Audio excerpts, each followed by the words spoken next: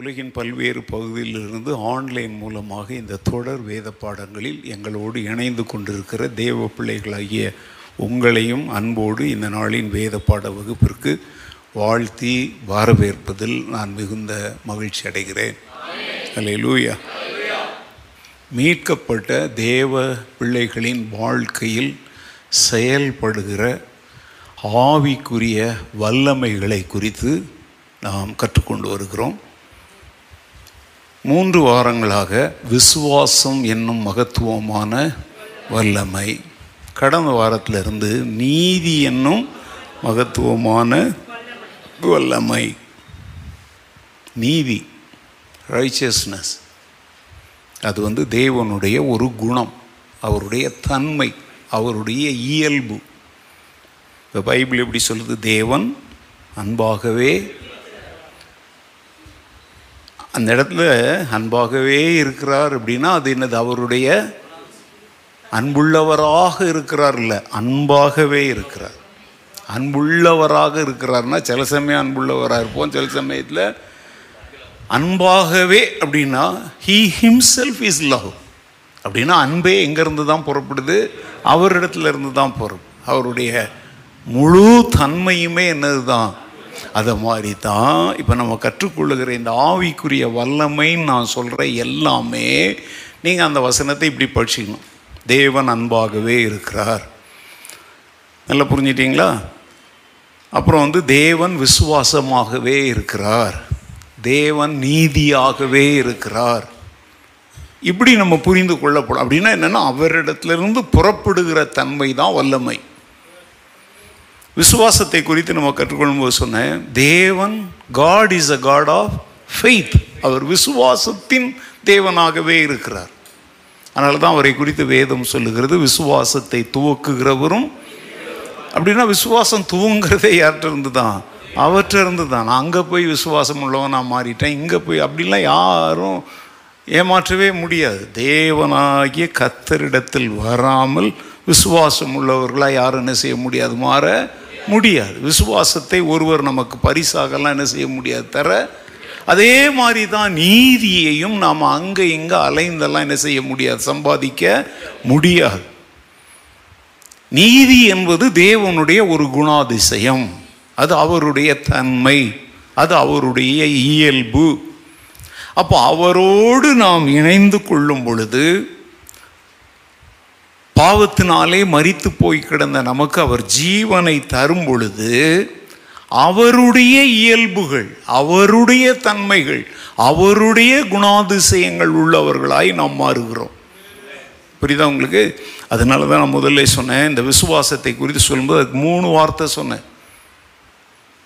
தேவனை பற்றிய நம்முடைய பொதுவான ஒரு விசுவாசம், ஆவியின் கனியாகிய விசுவாசம், ஆவியின் வரமாகிய ஒரு விசுவாசம். இந்த 3ம் யாருடைய வாழ்க்கையில் இணைந்து ஒன்றாக செயல்படுகிறதோ அவர்கள்,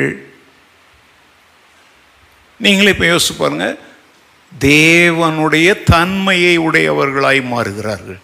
தேவனிடத்திலிருந்து விசுவாசம் என்கிற வரம் புறப்பட்டுச்சா? ஏதாவது சொல்ல முடியுமா? யாராவது எங்கேயாவது விசுவாசங்கிற வரம் அவர்கிட்ட இருந்து வெளிப்பட்டுச்சுங்கிறதுக்கு பைபிளில் யாராவது ஏதாவது சொல்லணும்? என்னம்மா? லாசருவே வெளியே 5 அப்பங்கள் 2 மீன்கள்.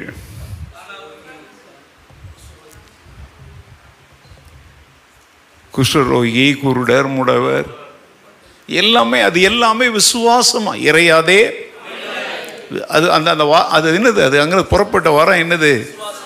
நீங்களும் தான் அப்படி சொல்லிடுவோமா? சொல்லலாம், சொல்ல முடியும். எப்போ?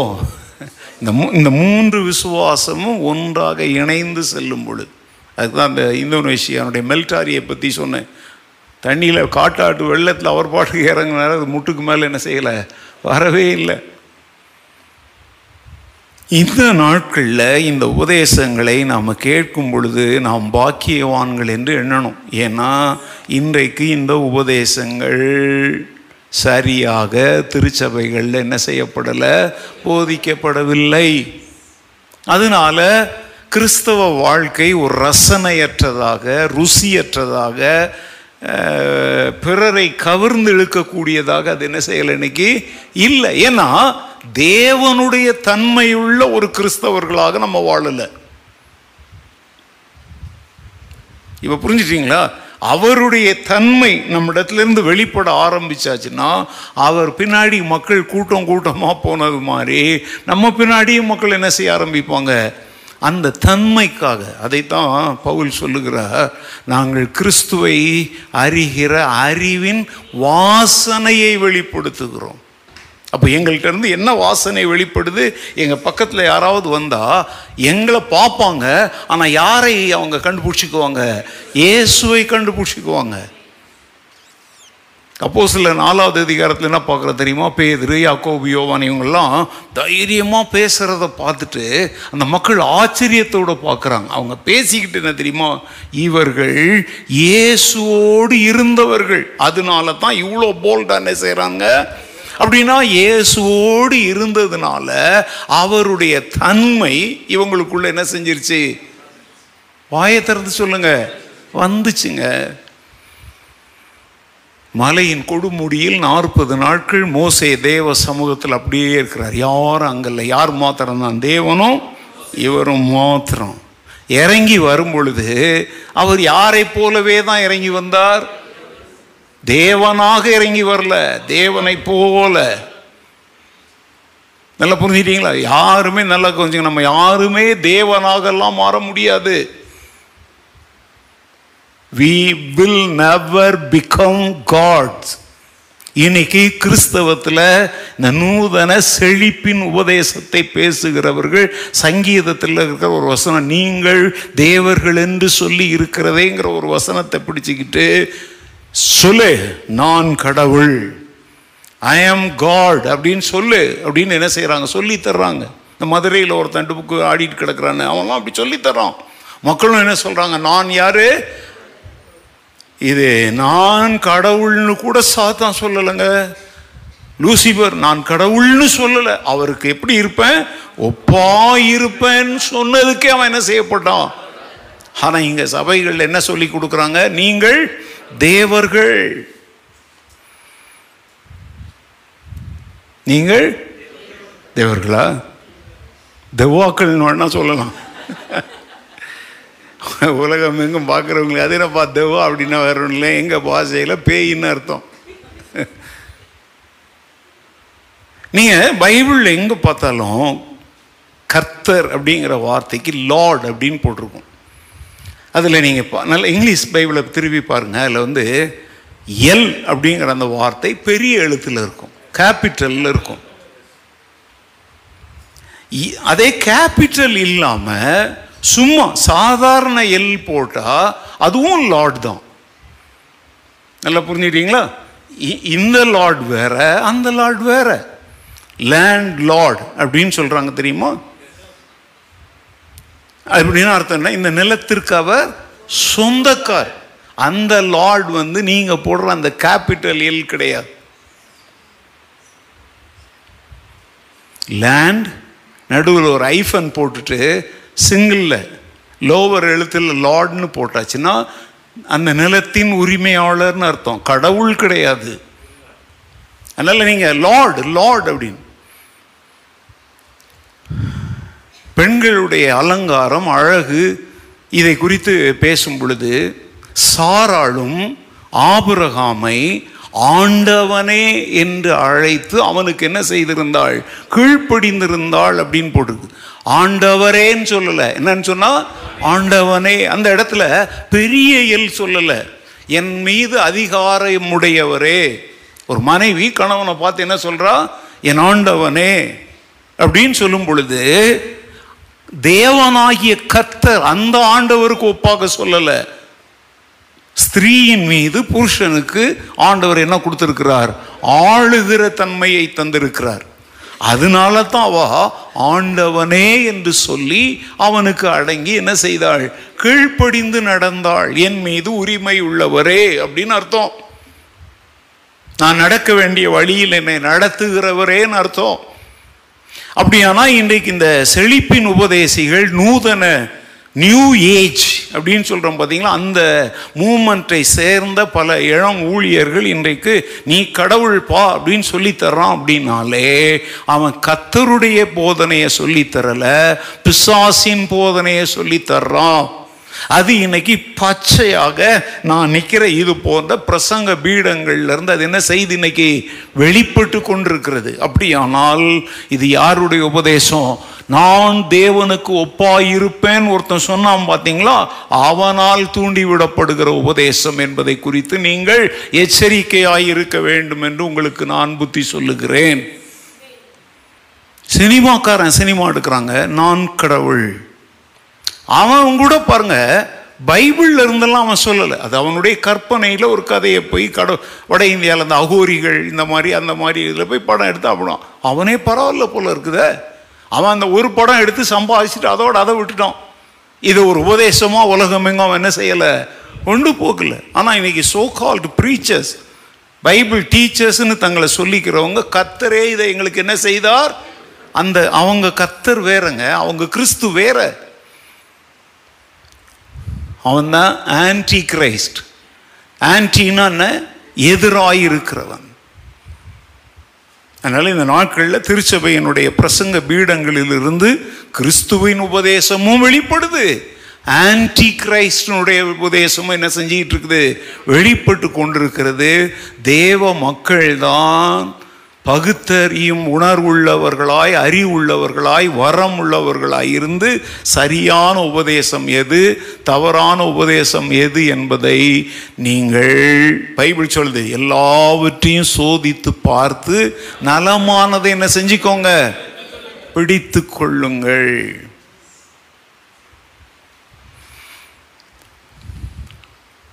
இந்த நீதிமன்றங்களில் நீதி அரசர், நீதிபதி என்ன பேர் சொல்லணும் தெரியுமா?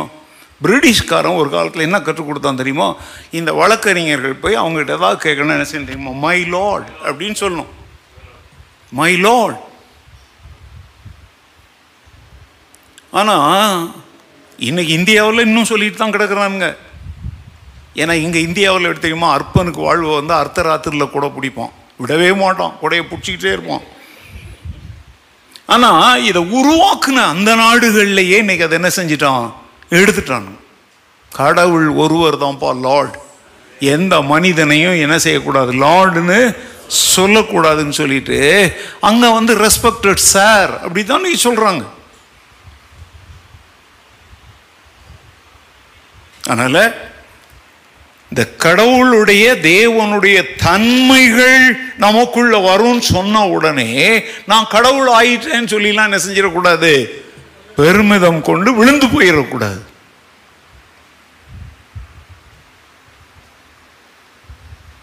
பவுலும் சீலாவும் ஊழியம் செய்ய போன இடத்துல பல அற்புதங்கள் நடக்குது.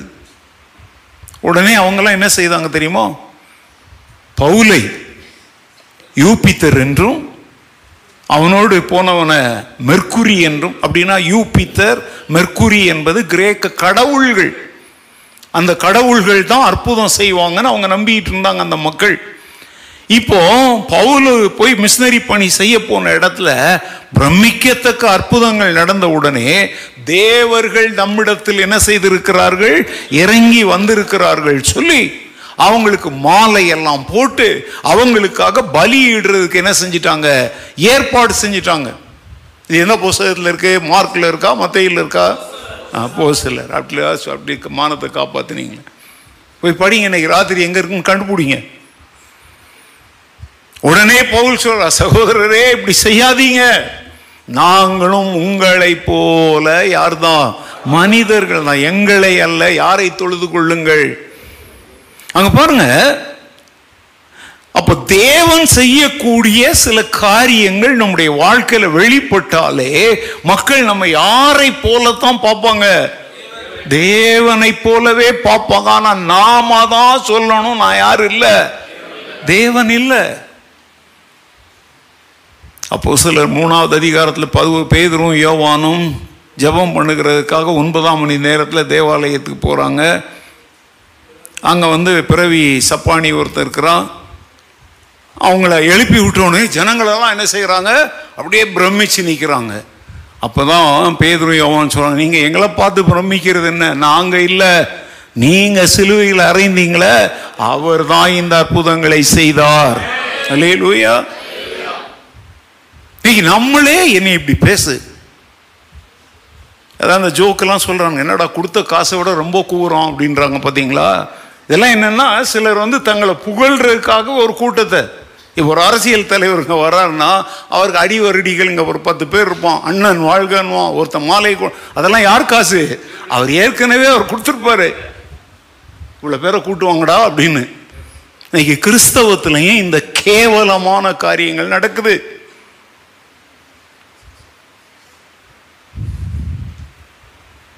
ஜாக்கிரதையா இருக்கணும். தேவன் நல்ல கவனிங்க, நம்மை தன்னை வெளிப்படுத்துவதற்கு ஒரு கருவிகளாக பயன்படுத்துகிறார். நம் மூலம் தன்னுடைய அன்பை, மனதுருக்கத்தை, வல்லமையை வெளிப்படுத்துகிறார். ஆனால் நாம் அவர் அல்ல, அவருடைய தன்மைகளை நாம் சுமந்து கொண்டிருக்கிறோம். அல்லேலூயா.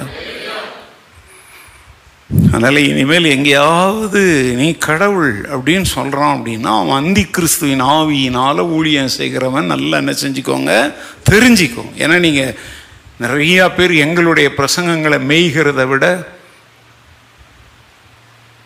நல்ல மேய்ப்பன் தன் ஆடுகளுக்காக அருமையான பசும்புல் தரையை கண்டுபிடிச்சி வச்சுருப்பான். அது போய் ரோட்டில் ஒட்டி இருக்கிற போஸ்டரை போய் தின்னுட்டு நிற்கும். ஏன்னா அதில் மைதா மாவு கண்டதெல்லாம் தடவி இருக்கிறான். பார்த்தீங்களா, அது டேஸ்ட்டாக இருக்கும். இன்றைக்கெல்லாம் ஆடு மாடு என்னத்தை போய் திங்குது, பிளாஸ்டிக் கவரையும் ரோட்டில் நீங்கள் பார்த்துருக்கீங்கல்ல. அதனால தான் அது கொடுக்குற பால் அவ்வளோ கேவலமாக இருக்கு.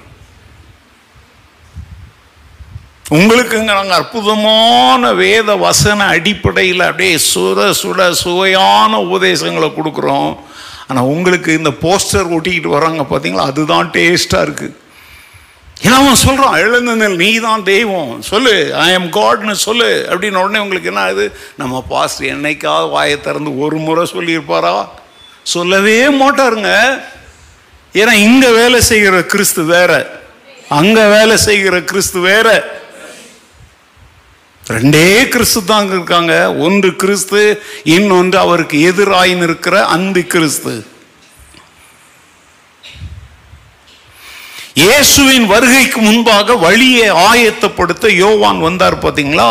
அதை மாதிரி இப்போ நான் சொல்றேன் பார்த்தீங்களா, இந்த நியூ ஏஜ் பிரீச்சர்ஸ், செழிப்பின் பிரசங்கிமார் அந்தி கிறிஸ்துவுக்கு வழியை இன்னைக்கு என்ன பண்ணிட்டு இருக்கிறாங்க, ஆயத்தம் பண்ணிட்டு இருக்கிறாங்க. நீங்களும் விவரம் தெரியாம அவனுங்க பாடல்களை பாடிக்கிட்டு, அவன்களை போல ஆடிக்கிட்டு, அவனுங்க கூட்டத்தில் அங்கேயே நீங்க ஒன்னா புரிஞ்சுக்கோங்க. அங்க போய் உட்கார்ந்த ஒரு சில வினாடிகளிலேயே உன் ஆவியில வித்தியாசத்தை நீ உணரல அப்படின்னாலே நீ பரிசுத்த ஆவியானவரால் என்ன செய்யப்படல, நடத்தப்படலன்னு அர்த்தம். ஏன்னா அவர் எதற்குள்ள நடத்துகிறவர். அங்க போய் அவங்க பேசுகிற காரியங்கள், அவங்க பாடுகிற ஒரு பாடலுடைய ஒரு அடியை அவன் பாடும் போதே உனக்கு தெரிஞ்சிடும் இது என்ன ஆவி அப்படிங்கிறத கண்டுபிடிக்க நீ பழகணும். அல்லேலூயா. இதுதான் ஸ்பிரிச்சுவல் எக்ஸசைஸ்.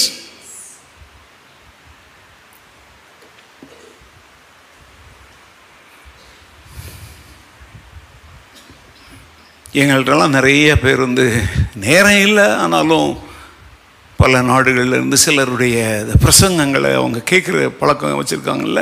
கேட்டோடனே அவங்களுக்கு ஒரு டவுட் வருது, இந்த உபதேசம் சரிதானா அப்படின்னு சொல்லி அதை எங்களுக்கு அனுப்பி வைக்கிறாங்க. அனுப்பிட்டு அப்புறம் ஒரு வாய்ஸ் மெசேஜோ இல்லை ஒரு காலோ பண்ணுவாங்க. பாஸ்டர் உங்களுக்கு ஒரு வீடியோ அனுப்பியிருக்கிறேன் பாஸ்டர், அதை கொஞ்சம் பாருங்கள், நீங்கள் இது சரிதானா? ஏங்க அவன் பேசுவான், 1 மணி நேரம் பேசுவான், 1.5 மணி நேரம் பேசுவான். நான்லாம் 1.5 நிமிஷத்துலேயே சொல்லிவிடுவேன். கேட்பேன், அந்த வீடியோ என்ன செய்வேன், ட்ராக் பண்ணி கேட்குறதுன்னு இருக்குது பார்த்தீங்களா. ஸ்டார்டிங்கில் அவன் பேசுகிற வார்த்தைகளை கேட்பேன். அப்படி கொஞ்சம் ட்ராக் பண்ணி கேட்கும்போதே, ஏன்னா ஒரு பானை சோற்றுக்கு ஒரு சோறை தான் இது என்ன செய்கிறோம்.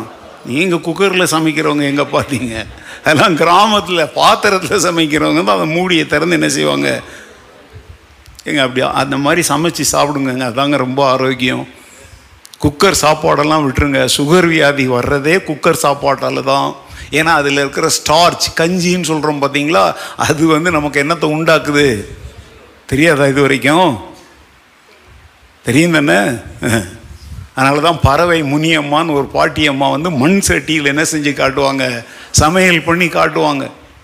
உங்களுக்கு தெரியுமாங்க, நல்ல பாத்திரத்தில் சமைக்கிற சாப்பாட்டினுடைய விலையை விட நீங்கள் ஸ்டார் ஹோட்டலில் போனீங்கன்னா மண்பானையில் சமைக்கிற சாப்பாடு, இந்த சாப்பாடு 50 ரூபானா அது 500 ரூபாய் வாங்குகிறோம். காரியத்துக்கு வர்றேங்க.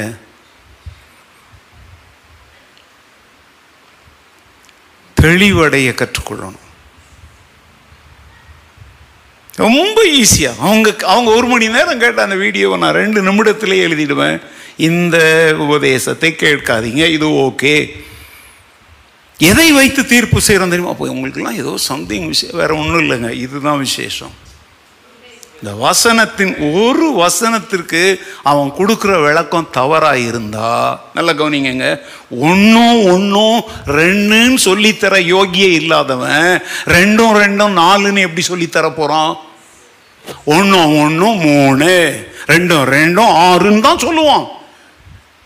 அடிப்படை அஸ்திபாரமாகிய 1 + 1 = 2 அப்படின்னு சொல்லித்தர தெரியாதவன் நிச்சயமாக அடுத்த படிக்குள்ள மக்களை வழி நடத்த அவனுக்கு என்ன கிடையாது? சொல்லுங்க, தகுதி இல்லை.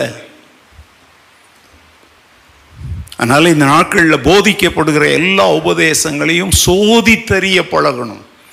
சபை பக்கத்தில் இருக்குங்கிறதுக்காகலாம் போகக்கூடாது. அந்த சபையில் நிறைய வசதி இருக்குங்கிறதுக்காகலாம் போகக்கூடாது. வசனத்தை என்ன நோக்கத்தோடு தேவன் கொடுத்திருக்கிறாரோ அந்த நோக்கத்தின்படி பிரசங்கிக்கிற சபை எதோ அந்த சபைக்கு தான் போகணும். அங்கே பாட்டு நல்லா இல்லைனாலும் பரவாயில்ல, நீங்கள் வீட்டில் பாடிக்கோங்க. நீங்களாம் நிறைய பேர் ஆராதனை ரொம்ப டல், பரவாயில்லப்பா, அது டல் அடித்தா பரவாயில்ல, சமைக்கும் போது புகை வரும், அதெல்லாம் முக்கியம் இல்லை. நமக்கு வரப்போகிற சாப்பாடு நல்லா இருக்கணும், ஆரோக்கியமாக இருக்கணும். ஹலோ, இன்னைக்கு சபையில் வந்தோடனே பாட்டு நல்லா இல்லை, கத்திரிக்காய் நல்லா இல்லைன்னுலாம் சொல்லிக்கிட்டு இருக்காத. அதெல்லாம் உங்களை என்ன செய்கிறோம் தெரியுமாங்க? நல்ல கவனிங்க, அடுப்பில் விறகு வைத்து கொஞ்ச நேரம் ஊத ஊத அந்த விறகு என்ன அடையும்? சூடு அடைஞ்சிருச்சுன்னா அதுக்கப்புறம் கப்புன்னு என்ன பிடிச்சிக்கும்? அதை மாதிரி பாடுறது, துதிக்க சொல்றது, அது இதெல்லாம் என்னத்துக்கு தெரியுமோ? வசனம் என்னும் தீயை கொளுத்துவதற்காகத்தான்.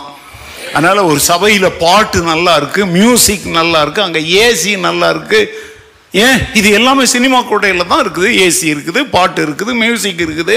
அங்கே போய் உட்காந்து தேவனுடைய உபதேசம் கிடைச்சிடுமா உங்களுக்கு? என்னங்க, இல்லை தானே? ஒரு சபையினுடைய தரத்தை கிறிஸ்து அங்கே உயர்த்தப்படுகிறாரா? தேவனுடைய வசனம் என்ன நோக்கத்திற்காக அருளப்பட்டதோ அந்த நோக்கத்திற்காக அங்கே அது என்ன செய்யப்படுகிறதா? பிரசங்கிக்கப்படுகிறதா? மக்கள் ரட்சிப்படையும்படி, கிறிஸ்துவை நோக்கி பார்க்கும்படி அந்த சபை மக்களை என்ன செய்கிறதா? வழி நடத்துகிறதா? புகழ்ச்சிக்குரிய ஏதாகிலும் அங்கே நடந்தால் அங்கே மகிமையை கர்த்தருக்கு செலுத்தும்படி உங்களை அவர்கள் வழி நடத்துகிறார்களா? இதெல்லாம் சில டிப்ஸ் கண்டுபிடிக்கணும். முதல்ல காணிக்கை எடுக்கிறாங்க, முதல்ல ஜெபம், இதெல்லாம் பெரிய மேட்ரு இல்லைங்க. அதனால் இந்த கடைசி நாட்களில் ஒரு சபையை கண்டுபிடிக்கணும் அப்படிங்கும்போது, எங்கள் வீட்டு பக்கத்துலேயே இருக்கு, உங்கள் வீட்டு பக்கத்துலேயே சாக்கடை இருக்குது, போய் குளிச்சுட்டு வருவியா? நான் கேட்குறேன், வீட்டுக்கு பக்கத்துலேயே சாக்கடை ஓடுது, தாகம் எடுத்தால் அந்த தண்ணி எடுத்து குளிச்சுடுவியா? ஏன் முழிக்கிறீங்க? என்னடா இந்த ஆளுக்கு எப்படி தான் புத்தி வருதோ? பக்கத்திலே ஓடுதுங்க, அதுலேயும் தண்ணி ஓடுதுங்க, குடிச்சிட முடியாது. அவன் கூப்பிடுவான், எதுக்கு இங்கேருந்து அவ்வளோ தூரம் போகிறீங்க?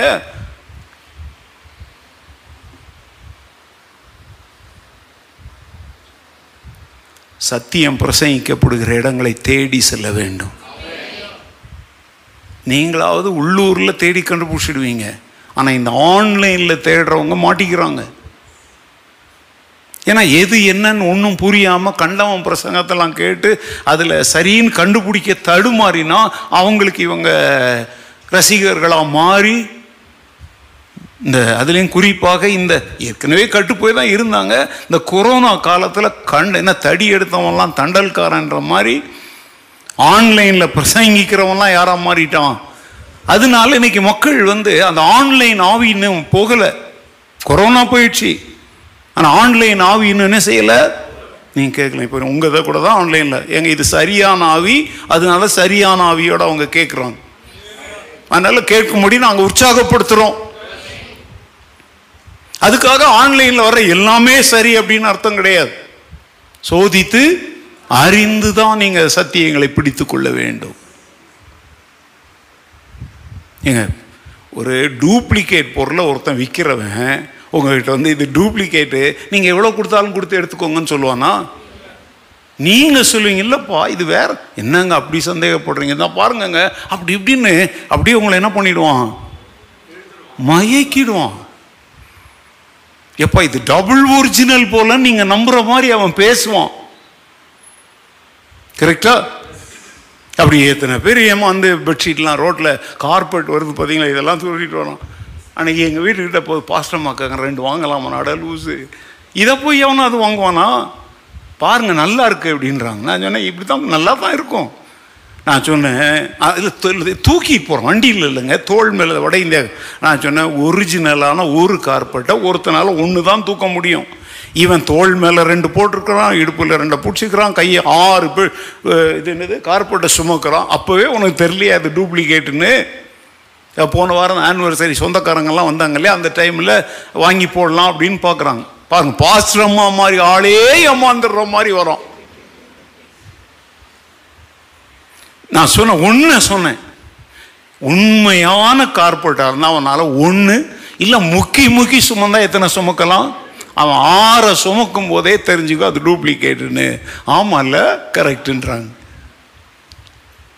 அதனால டூப்ளிகேட்டை விற்கிறவன் தாங்க ரொம்ப பெரிய வாய்ஜாலம் பேசுவான். எங்களை மாதிரி எடுத்த உடனே கதைக்கு வர மாட்டான்.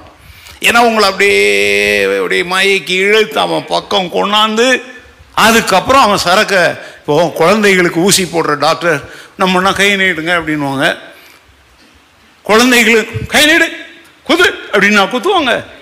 அவங்க அதுக்கு ஒரு சைல்டு சைக்காலஜின்னு ஒன்று படிக்க வச்சுருக்காங்க இல்லையா. பிள்ளைகளுக்கு அவங்க இன்ஜெக்ஷன் போடும்போது அதெல்லாம் நர்ஸ் யாராவது இருந்தீங்கன்னா நல்ல நர்ஸாக இருக்கணும். நீங்கள் நல்ல நர்ஸுங்கிறது எப்படி கண்டுபிடிக்கலாம் தெரியுமா? ஒரு குழந்தைக்கு நீங்கள் இன்ஜெக்ஷன் போடும்போது அது ஆளாமல் இருக்கும், அப்போ நீங்கள் சூப்பர் நர்ஸுன்னு அர்த்தம்.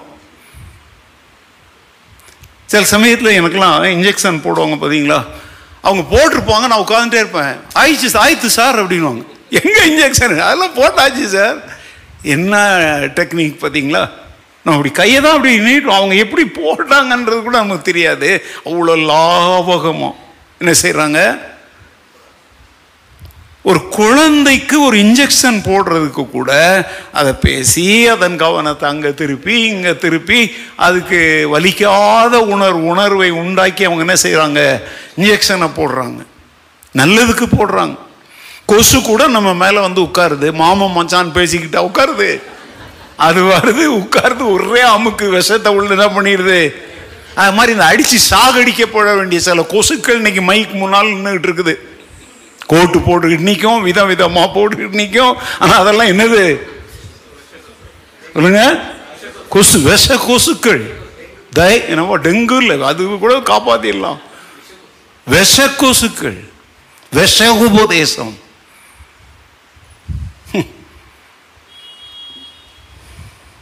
போன வாரம் ஒருத்தன் ஆடுறான் பாருங்க, ஆகஸ்ட் 5ஆம் தேதி அன்னைக்கு கான்சர்ட்.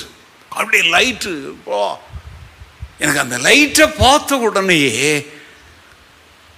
இந்த விழுந்து போன தூதனை பற்றி, நீ ஒளியில வாசம் பண்ணவன், கற்களின் நடுவே நீ உலாவிக் கொண்டிருந்தவன் அப்படின்னா, அந்த விழுந்து போன தூதன் பிரகாசம் உள்ள வெளிச்சம் கற்களின் நடுவே என்ன செய்தவன், உலாவினவன். உன் மேளதாளங்கள் எல்லாம் ஆயத்தமாக்கப்பட்டிருந்தன சொல்லி. என்னவா மேள தாளங்கள்? வேற யாருங்க, நம்ம டர்புகள் தான். அப்படியே டர்னா முந்திய விட இப்போ மோசமாயிட்டு இருக்கிறான். பேண்ட்டில் பார்த்தீங்கன்னா பிளாக் பேண்ட் போட்டிருக்கான், அதில் 3 கட்டு அந்த கிழிச்சு விடுறாங்கல்ல, அந்த பேண்ட்டு தான் போட்டிருக்கிறான். ஒரு பனியன் போட்டிருக்கான், சட்டையை திறந்து போட்டு விட்டுருக்கிறான். அப்படியே மக்களை பார்த்து ஆடுறான். மக்களும் கிழந்து எம்மாடியோ. என்னைக்கு நடந்தது? ஜஸ்ட் இந்த 5ஆம் தேதி நடந்தது. அப்போ அதை பார்த்தேன். ஆவி எப்படி ஒத்து போகுது பாரு. அங்கேயும் பிரகாசம் உள்ள கற்கள், நட்சத்திரங்கள், இங்கேயும் பிரகாசம் உள்ள விளக்கு. என்ன நான் கேட்குறேன், கிறிஸ்துவுக்கு தானே பாடுற, அது என்ன ஆயிரக்கணக்கான விளக்குகள் அப்படியே சுழண்டுக்கிட்டே இருந்தால் தான் உன்னால் பாட முடியுமா? புகை வேற இல்லை. அதெல்லாம் ஒரு கவர்ச்சி. என்னத்துக்கு கவர்ச்சி? அப்போ நீங்கள் ஏன் பாடுறீங்க? கவர்ச்சி நாயகனை நான் பாடுறது இல்லையே, பெர்க்மான்ஸ் தானே பாடினாரு. அந்த பாட்டெல்லாம் நான் சபையில் அதிகம் பாடுறது இல்லை, கவனிச்சிங்களா? சில பாடல்கள் கேட்கலாம், அது நமக்கு மாத்திரம்தான் பாடிக்க முடியும்.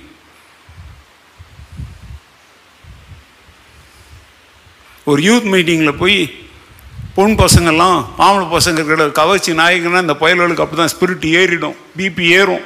ஆகா நம்ம தான் பார்த்தோம், அது கவர்ச்சி நாயகனேன்னு இயேசுவை பாடிட்டு ஏதோ கண்ணை கசைக்கு இப்படி பார்த்தோன்னே இந்த பயலுக்கு போய் ஏறிடும். அதனால தான் சில ஒழுக்கமற்ற, சில தேவையற்ற பாடல்கள் எல்லாம் நம்ம என்ன செய்கிறோம்? தவிர்க்கிறோம். அதில் அர்த்தங்கள் பரவாயில்லாமலே இருந்தால் கூட அது வேறொரு அர்த்தத்தை உண்டாக்கக்கூடிய சூழ்நிலை இருந்தால் அந்த மாதிரி பாடல்களை நாங்கள் சபையில் என்ன செய்வதில்லை, அறிமுகம் செய்வது இல்லை.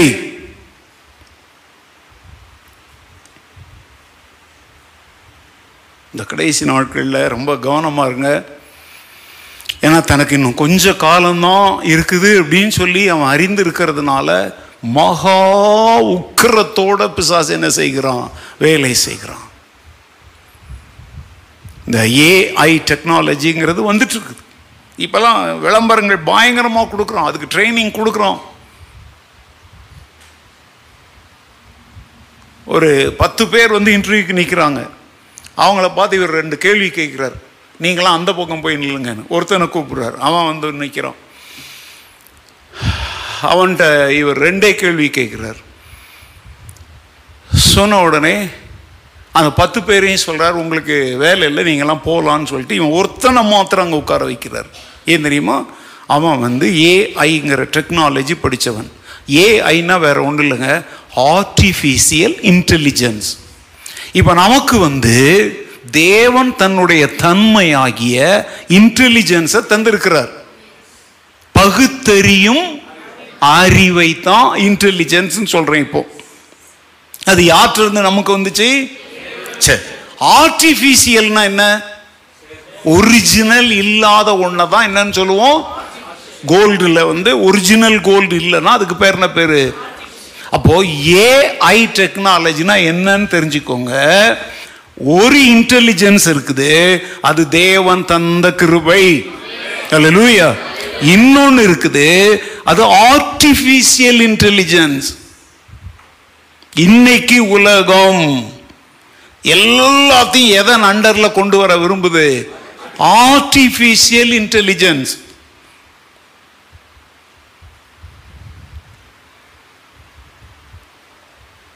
இது வரைக்கும் நம்ம ரோபோ ரோபோ ரோபோ ரோபோ அப்படின்னு சொல்லிட்டு இருந்தோம், பார்த்தீங்களா? அதனுடைய காலம் இப்போ முடியுது. அந்த ரோபோனுடைய அடுத்த வடிவத்துக்குள்ள வந்துட்டோம். இப்போ நீங்கள்லாம் கேள்விப்பட்டிருப்பீங்க, பார்த்துருப்பீங்கன்னு நினைக்கிறேன். ஜெர்மனியில் ஆசி வழங்கும் பாதிரியார் அப்படின்னு சொல்லி பேப்பரில் பெருசு பெருசாக ஒரு மனித முகம் மாதிரியும் ஒரு நெஞ்சில் ஒரு சின்ன கம்ப்யூட்டர் மாதிரியும் நீங்கள் வீடியோக்கள் பார்த்தீங்களா? ஏங்க அதெல்லாம் ரொம்ப ஓல்டுங்க. இப்போ சில மாதங்களுக்கு முன்னாடி தான் வந்துச்சு. உலகமெங்கும் அதை பிரபலமாக சொன்னாங்க. நீங்கள் அங்கே போயிட்டு அந்த ரோபோ பாதிரியாருக்கு முன்னால் உங்கள் கஷ்டத்தெல்லாம் சொன்னீங்கன்னா அது என்ன செய்யும் தெரியுமா? உங்களுக்கு ஜெபம் பண்ணும், உங்களுக்கு ஆசி வழங்கும். நீங்கள் என்னென்ன சொன்னீங்களோ அதெல்லாம் அது உள் வாங்கிக்கும். வாங்கிக்கிட்டு அதுக்கு உள்ள ஆர்டிஃபிஷியல் இன்டெலிஜென்ஸ் ஒன்று வச்சிருக்கிறோம். அப்படின்னா என்ன தெரியுமா? பைபிள் முழுசையும் அது உள்ள வச்சிருப்போம். இது என்ன செய்யும்? இந்த இன்டெலிஜென்ஸ் நீங்க சொன்னீங்க தெரியுமா, உங்க கஷ்டங்கள் எல்லாத்தையும் அது சம்பந்தமா பைபிள்ல என்னென்ன இருக்குதோ அதெல்லாம் அது அப்படியே உருவி எடுத்துக்கும். எடுத்துக்கிட்டு ஒன்று வார்த்தையாகவோ அல்லது சொல்லாகவோ அது என்ன செய்யும்? வெளிப்படுத்தும். ஆர்டிஃபிஷியல் இன்டெலிஜென்ஸா நல்லா புரிஞ்சுக்கோங்க. அந்த அடிப்படையில் தான் அந்த ரோபோ பாதிரியார்லாம் வந்தார். இப்போ ஒரு கம்பெனியில் 100 பேர் செய்யக்கூடிய வேலையை, அதுவும் 100 பேர் சேர்ந்து 8 மணி நேரம் ஒரு நாளைக்கு உழைக்கணும். ஒரு நாளுடைய வேலை நேரம் எவ்வளவு? 100 பேர் 8 மணி நேரம் உழைக்கிறாங்கன்னா அவங்க மொத்தம் ஒரு நாளில் எவ்வளோ மணி நேரம் உழைக்கிறாங்க? 800 மணி நேரம் உழைக்கிறாங்கல்ல. அதை ஒரே ஒரு ஆள் 1 மணி நேரத்தில் செஞ்சு முடிச்சிடுறான். ஏன் சொல்லுங்க பார்க்கலாம். எதை உபயோகிக்கிறான்? இந்த கடவுள் தந்த இன்டெலிஜென்ஸ் அவன் யூஸ் பண்ணல. எதை யூஸ் பண்றான்? ஆர்டிஃபிஷியல் இன்டெலிஜென்ஸை யூஸ் பண்றான். ஒரு கேள்வியை அதன் முன்னால வைப்போம். அது உடனே வலைத்தளம் சொல்றோம் இல்லையா, இணையதளம் சொல்றோம் இல்லையா, வெப், அது உள்ள இருக்கிற அவ்வளோ தகவல்களையும் ஒரு சொடக்கு போடுற நேரத்தில் அது எடுத்துக்கும். எடுத்துக்கிட்டு நீ எப்படி கேட்கிறையோ அது உனக்கு தரும். அப்ப பாருங்க, இதுக்கு முன்னாடி புத்தகத்தை படிச்சு அதை ஆராய்ந்து இதை ஆராய்ந்து செய்து 100 பேர் 200 பேர் செய்த வேலையை இந்த artificial intelligence machine, computer, laptop, போன்ல கூட வந்தாச்சு. அது செய்ய ஆரம்பிச்சிருச்சு. இதனுடைய அர்த்தம் என்ன தெரியுமா? இது கடைசி காலம். மிருகம் பேசும் பைபிள்ல போட்டிருக்குதா? ஆமாண்ணா ஆமானுங்க. தெரிலன்னா சொல்லுங்க. மிருகம் யாரு? மிருகம்ங்கிறது யாரு? சாத்தான், அந்தி கிறிஸ்து. மிருகம் பேசும். எங்க மிருகம் என்பது என்ன தெரியுமா?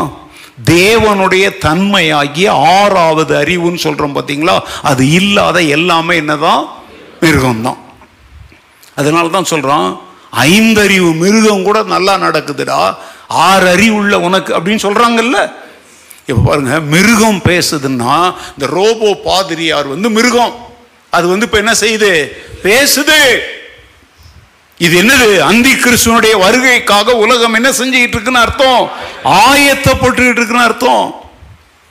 இன்னும் சீக்கிரத்தில் பாருங்க, சன் டிவியில என்ன டிவியோ நீங்க பாக்குறீங்களோ, சீக்கிரத்தில் இப்ப நிஜமான நம்மள மாதிரி ஆட்கள் உட்கார்ந்து என்ன செய்யறாங்க? நியூஸ் வாசிக்கிறாங்க. இப்போ ஒரிய மொழியில, ஒரியா பக்கத்தில் ஒரிசா, அங்கெல்லாம் பெண் பெண் உங்களை மாதிரி சேலை கட்டினா உங்களை விட அழகா இருக்கிற தோற்றத்தில் இருக்கிற இயந்திரத்தை கொண்டு, அது கண்ணெல்லாம் அசையுது, புருவம் அசையுது, வாய் திறக்குது, பேசுது, அப்படி திரும்புது, எப்படி திரும்புது, பார்க்கறதுக்கு 100க்கு 100 ஒரு பெண்ணா அது உட்கார்ந்து இருக்குதாங்க. அது வடிவமைக்கப்பட்டது ஒரிசாவில், அது வெளிநாட்டில். இங்க வந்த உடனே அந்த ஆர்டிஃபிஷியல் இன்டெலிஜென்ஸுக்குள்ள இவங்க ஒரிய மொழி வார்த்தைகளை இவங்க பேசுறாங்க. டிக்ஷனரின்னு சொல்றோம் இல்லையா, அதெல்லாம் அது உள்ள வைக்கிறாங்க. அதை ஃபீட் பண்ணி விட்டுட்ட உடனே இப்போ நல்லா கவனிங்க, அது பேசுது. நீங்க அதுகிட்ட ஒரு கேள்வி கேட்கும், பேர் என்ன? என் பேர் எல்சா. நீ என்ன வேலை செய்கிற? நான் ஒரிய மொழியில செய்தி வாசிப்பாளர். இன்றைய தலைப்பு செய்தி என்ன? இன்றைய தலைப்பு செய்தி என்ன? உடனே அது எங்கேயுமே பார்க்காதுங்க, அப்படியே அது உங்களை பார்த்துக்கிட்டே சொல்லும், இன்னைக்கு பிரதமர் மோடி செங்கோட்டையில் கொடியேற்றினார். பெங்களூர்ல வேற யார் கொடியேற்றினாங்க? பிஷப் ரூபன் கொடியேற்றினார்.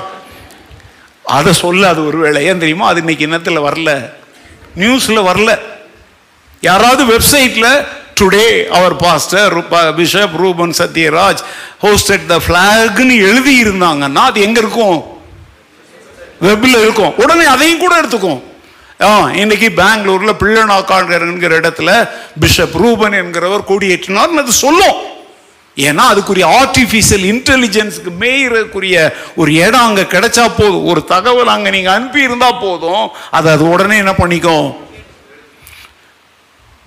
நான் இதெல்லாம் இன்னைக்கு ஆக்சுவலாக வேதப்பாட சம்பந்தப்பட்டதில்லை. ஆனால் இன்னைக்கு உபதேசத்தில் மக்கள் படு முட்டாள்களாக போயிட்டு இருக்கிறதுனால இதை உங்களுக்கு சொல்ல நான் கடமைப்பட்டிருக்கிறேன். இனி வருங்காலங்களில் பிரசங்கிமாரெல்லாம் நல்ல கவனிங்க, தேவன் தந்த கிருபை வரங்களால பிரசங்கிக்க மாட்டாங்க. இந்த ஆர்டிஃபிஷியல் இன்டெலிஜென்ஸை யூஸ் பண்ணி என்ன செய்வாங்க? பிரசங்கங்களை பண்ணுவாங்க. ரொம்ப ஆச்சரியமா இருக்கும். ஆனால் என்னதான் நல்லா கவனிங்க, artificial is artificial, original is original. தேவனுடைய ஆவி தான், அந்தி கிறிஸ்துவனுடைய ஆவி அந்தி கிறிஸ்து தான். இது ஒரிஜினல், அது டூப்ளிகேட். ஒரிஜினல் ஒருபோதும் தவறு செய்தாது, ஆர்டிஃபிஷியல்ல தவறு நடக்கும். சில சமயத்தில் அதற்கு போதுமான பேட்டரி சார்ஜ் இல்லை அப்படின்னா, மின்சாரம் கட் ஆனா அதுக்கு பைத்தியம் பிடிச்சிடும். மெமரி பவர் என்ன செய்யும்? குறையும். உங்க பேட்டரி பாருங்க, பேட்டரியில நீங்க அதனுடைய அளவு குறைய குறைய பேட்டரி என்ன ஆகுது? சூடாகுது. அத மாதிரி இந்த ஆர்டிஃபிஷியல் இன்டெலிஜென்ஸ் கருவிகள் ஆகிய மிருகங்களுக்கு சில சமயத்தில் என்ன பிடிச்சிடும்? சூடு பிடிச்சதுன்னா அது வெடிக்குமா தீ பிடிக்குமான்னு தெரியாது.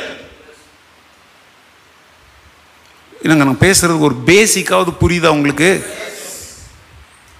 எந்த போதகராது இவ்வளோ விலைக்கு சொல்லுவாங்களான்னு எனக்கு தெரியல.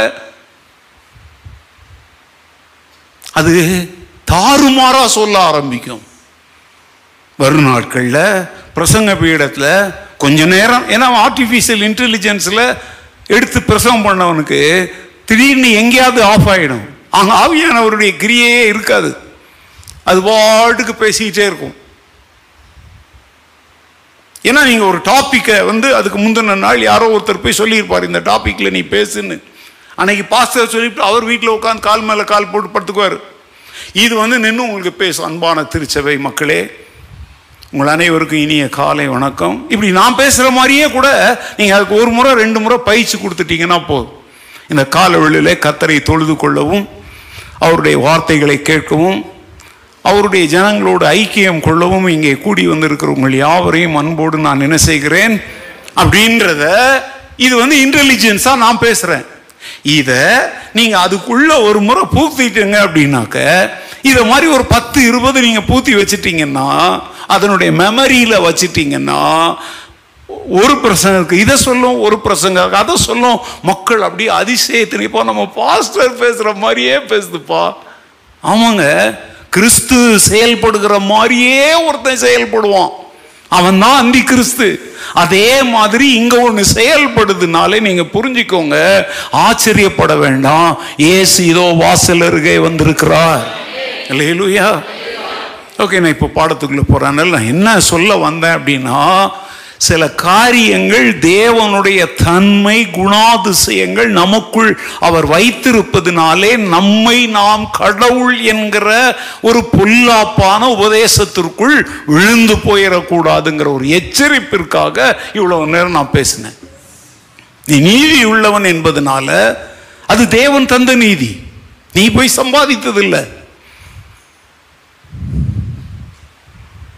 இயேசு கிறிஸ்து கல்வாரி சிலுவையிலே அவர் நமக்காக அடிக்க ஒப்பு கொடுக்கப்பட்ட போது பிதா என்ன செய்தார் தெரியுமா? பாவம் அறியாத அவரை நமக்காக என்ன ஆக்கினார்? அவர் பாவமான போது நாம் யாராக்கப்பட்டோம்? அவர் பாவம் செய்யல,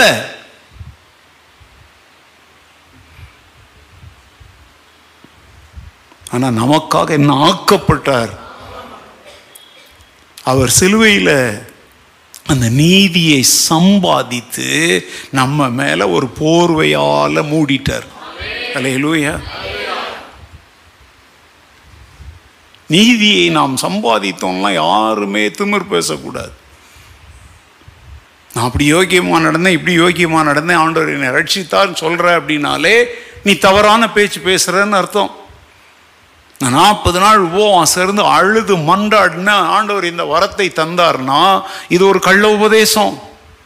கர்த்தர் யாருக்கு எந்த வரத்தை தருவார் தெரியுமா? எந்த ஊழியத்திற்கு உன்னை தெரிந்து கொண்டாரோ அந்த ஊழியத்திற்குரிய வரத்தை உனக்கு அவர் தருவார். இது நீ 40 நாள் போராடி அழுது கண்ணீர் விட்டு செபித்து பெற்றுக்கொள்வதல்ல. இது என்ன தெரியுமா? தனக்கு தேவைப்படாத ஒன்றை ஒரு பிள்ளை அழுது அடம் பிடிச்சி நான் வாங்கினேன்னு சொல்ற மாதிரி இருக்குது. தேவன் நம்ம நிராயுத பாணிகளா எங்கேயும் அனுப்ப மாட்டார். அப்படின்னா என்னை ஒரு யுத்தத்திற்கு அழைத்திருக்கிறார்னா, இப்போ என்னை வான்படை அந்த இதுக்கு என்னை அழைத்திருக்கிறார்னா அவர் அதற்குரிய கருவிகளை எனக்கு தருவார். கப்பற்படையில் அழைத்திருக்கிறார்னா தரை ஒன்றுக்கும் வேற வேற ஆயுதங்கள் இருக்குல்ல. அத மாதிரி கர்த்தருடைய ஊழியத்துல ஒவ்வொருவரையும் ஒவ்வொரு ஊழியத்திற்கு அழைத்திருக்கிறார். அந்தந்த ஊழியத்திற்குரிய ஆயுதங்களை அவர் தருகிறார். நீ போய் கெஞ்சி கூத்தாடி இல்ல எனக்கு இது வேணவே வேணும் ஆண்டவரே, எனக்கு தீர்க்க தரிசனம் சொல்ற வரோம் வேணவே வேணும் ஆண்டவரே எல்லாம் நீ 40 நாள்ல உபவாசம் கிடந்து அழுது போராடிலாம் பெற முடியாது. இவ்வளவு காலமும் இன்னைக்கு அப்படிதான் மக்கள் பெந்தெக்கோஸ்தே சபைகள்ல போதித்தாங்க. விழு, அழு, உபவாசி, கேள், மன்றாடு, விடாத. யாக்கோபை போல நீர் என்னை ஆசீர்வதித்தால் ஒழிய உம்மை நான் என்ன செய்ய மாட்டேன். அவன் யாக்கோபு கேட்ட ஆசீர்வாதம் உயிர் பிச்சைங்க. அவன் கேட்டது யாக்கோபுக்கு அவனுக்கு என்ன ஆசீர்வாதம் குறைவா இருந்துச்சு? அவனுடைய அந்த திரளான செல்வத்தை ஆபிரகாமை போல அந்த பூமி என்ன செய்ய தாங்க முடியாது. அவனுக்கு இப்ப என்ன ஆசீர்வாதத்துக்கு அவன் போராடினா, மறுநாள் காலையில் இந்த ஆற்றை கடந்த உடனே யாரை சந்திக்க போறான்? அவனுடைய அண்ணனாகிய. பைபிளை நீங்கள் கொஞ்சம் ஒழுங்காக படிக்கணும். அந்த இடத்துல அவன் என்ன, ஆண்டவரே எனக்கு மனைவி பிள்ளைங்க எவ்வளோ தந்திருக்கிறீர், ஆனால் நாளை காலையில் என் உயிருக்கு என்ன இல்லை. அதனால தான் அவன் போராடினான்.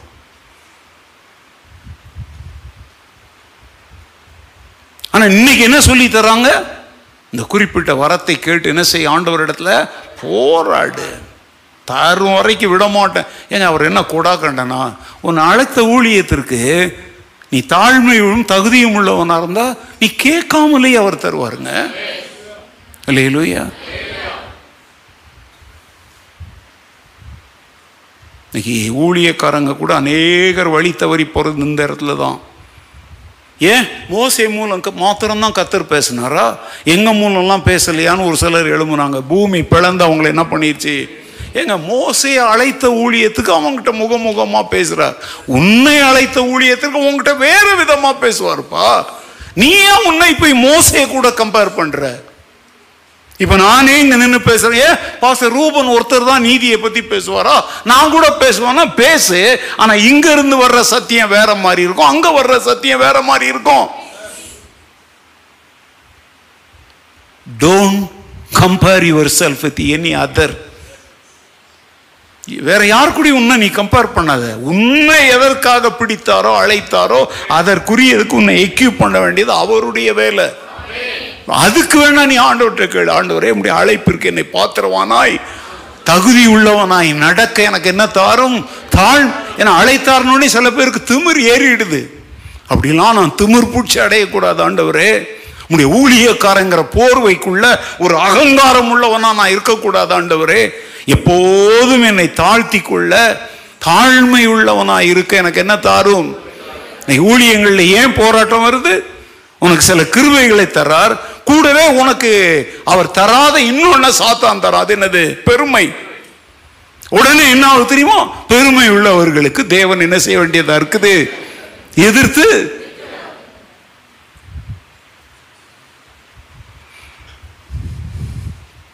அதனால் இந்த நீதிங்கிற காரியம் வரும்போது நீங்கள் மனதில் வைத்து கொள்ள வேண்டிய ஒன்று, இது நாம் சம்பாதித்தது அல்ல, தேவன் தமது கிருபையினாலே நமக்கு அருளிய ஒரு ஈவு.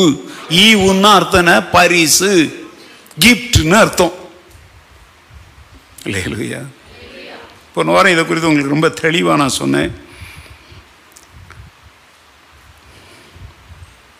நீதி என்றால் என்ன என்பதை நாம் சரியாக என்ன செய்யணும்? புரிந்து கொள்ள வேண்டும். முடிக்கும்போது சொன்ன இயேசு கிறிஸ்துவினுடைய நீதியை குறித்த செய்தியைத்தான் நாம் மக்களுக்கு என்னவா அறிவிக்கணும்? சுவிசேஷமா அறிவிக்கணும். ஓகே, நீதி தான் என்ன? What is righteousness?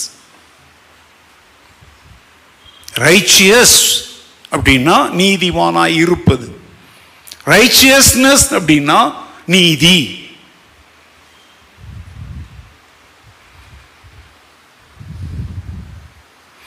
நீதினா வேற ஒன்றும் இல்லைங்க, தேவனுடைய முழுமையான தன்மை தான் நீதி.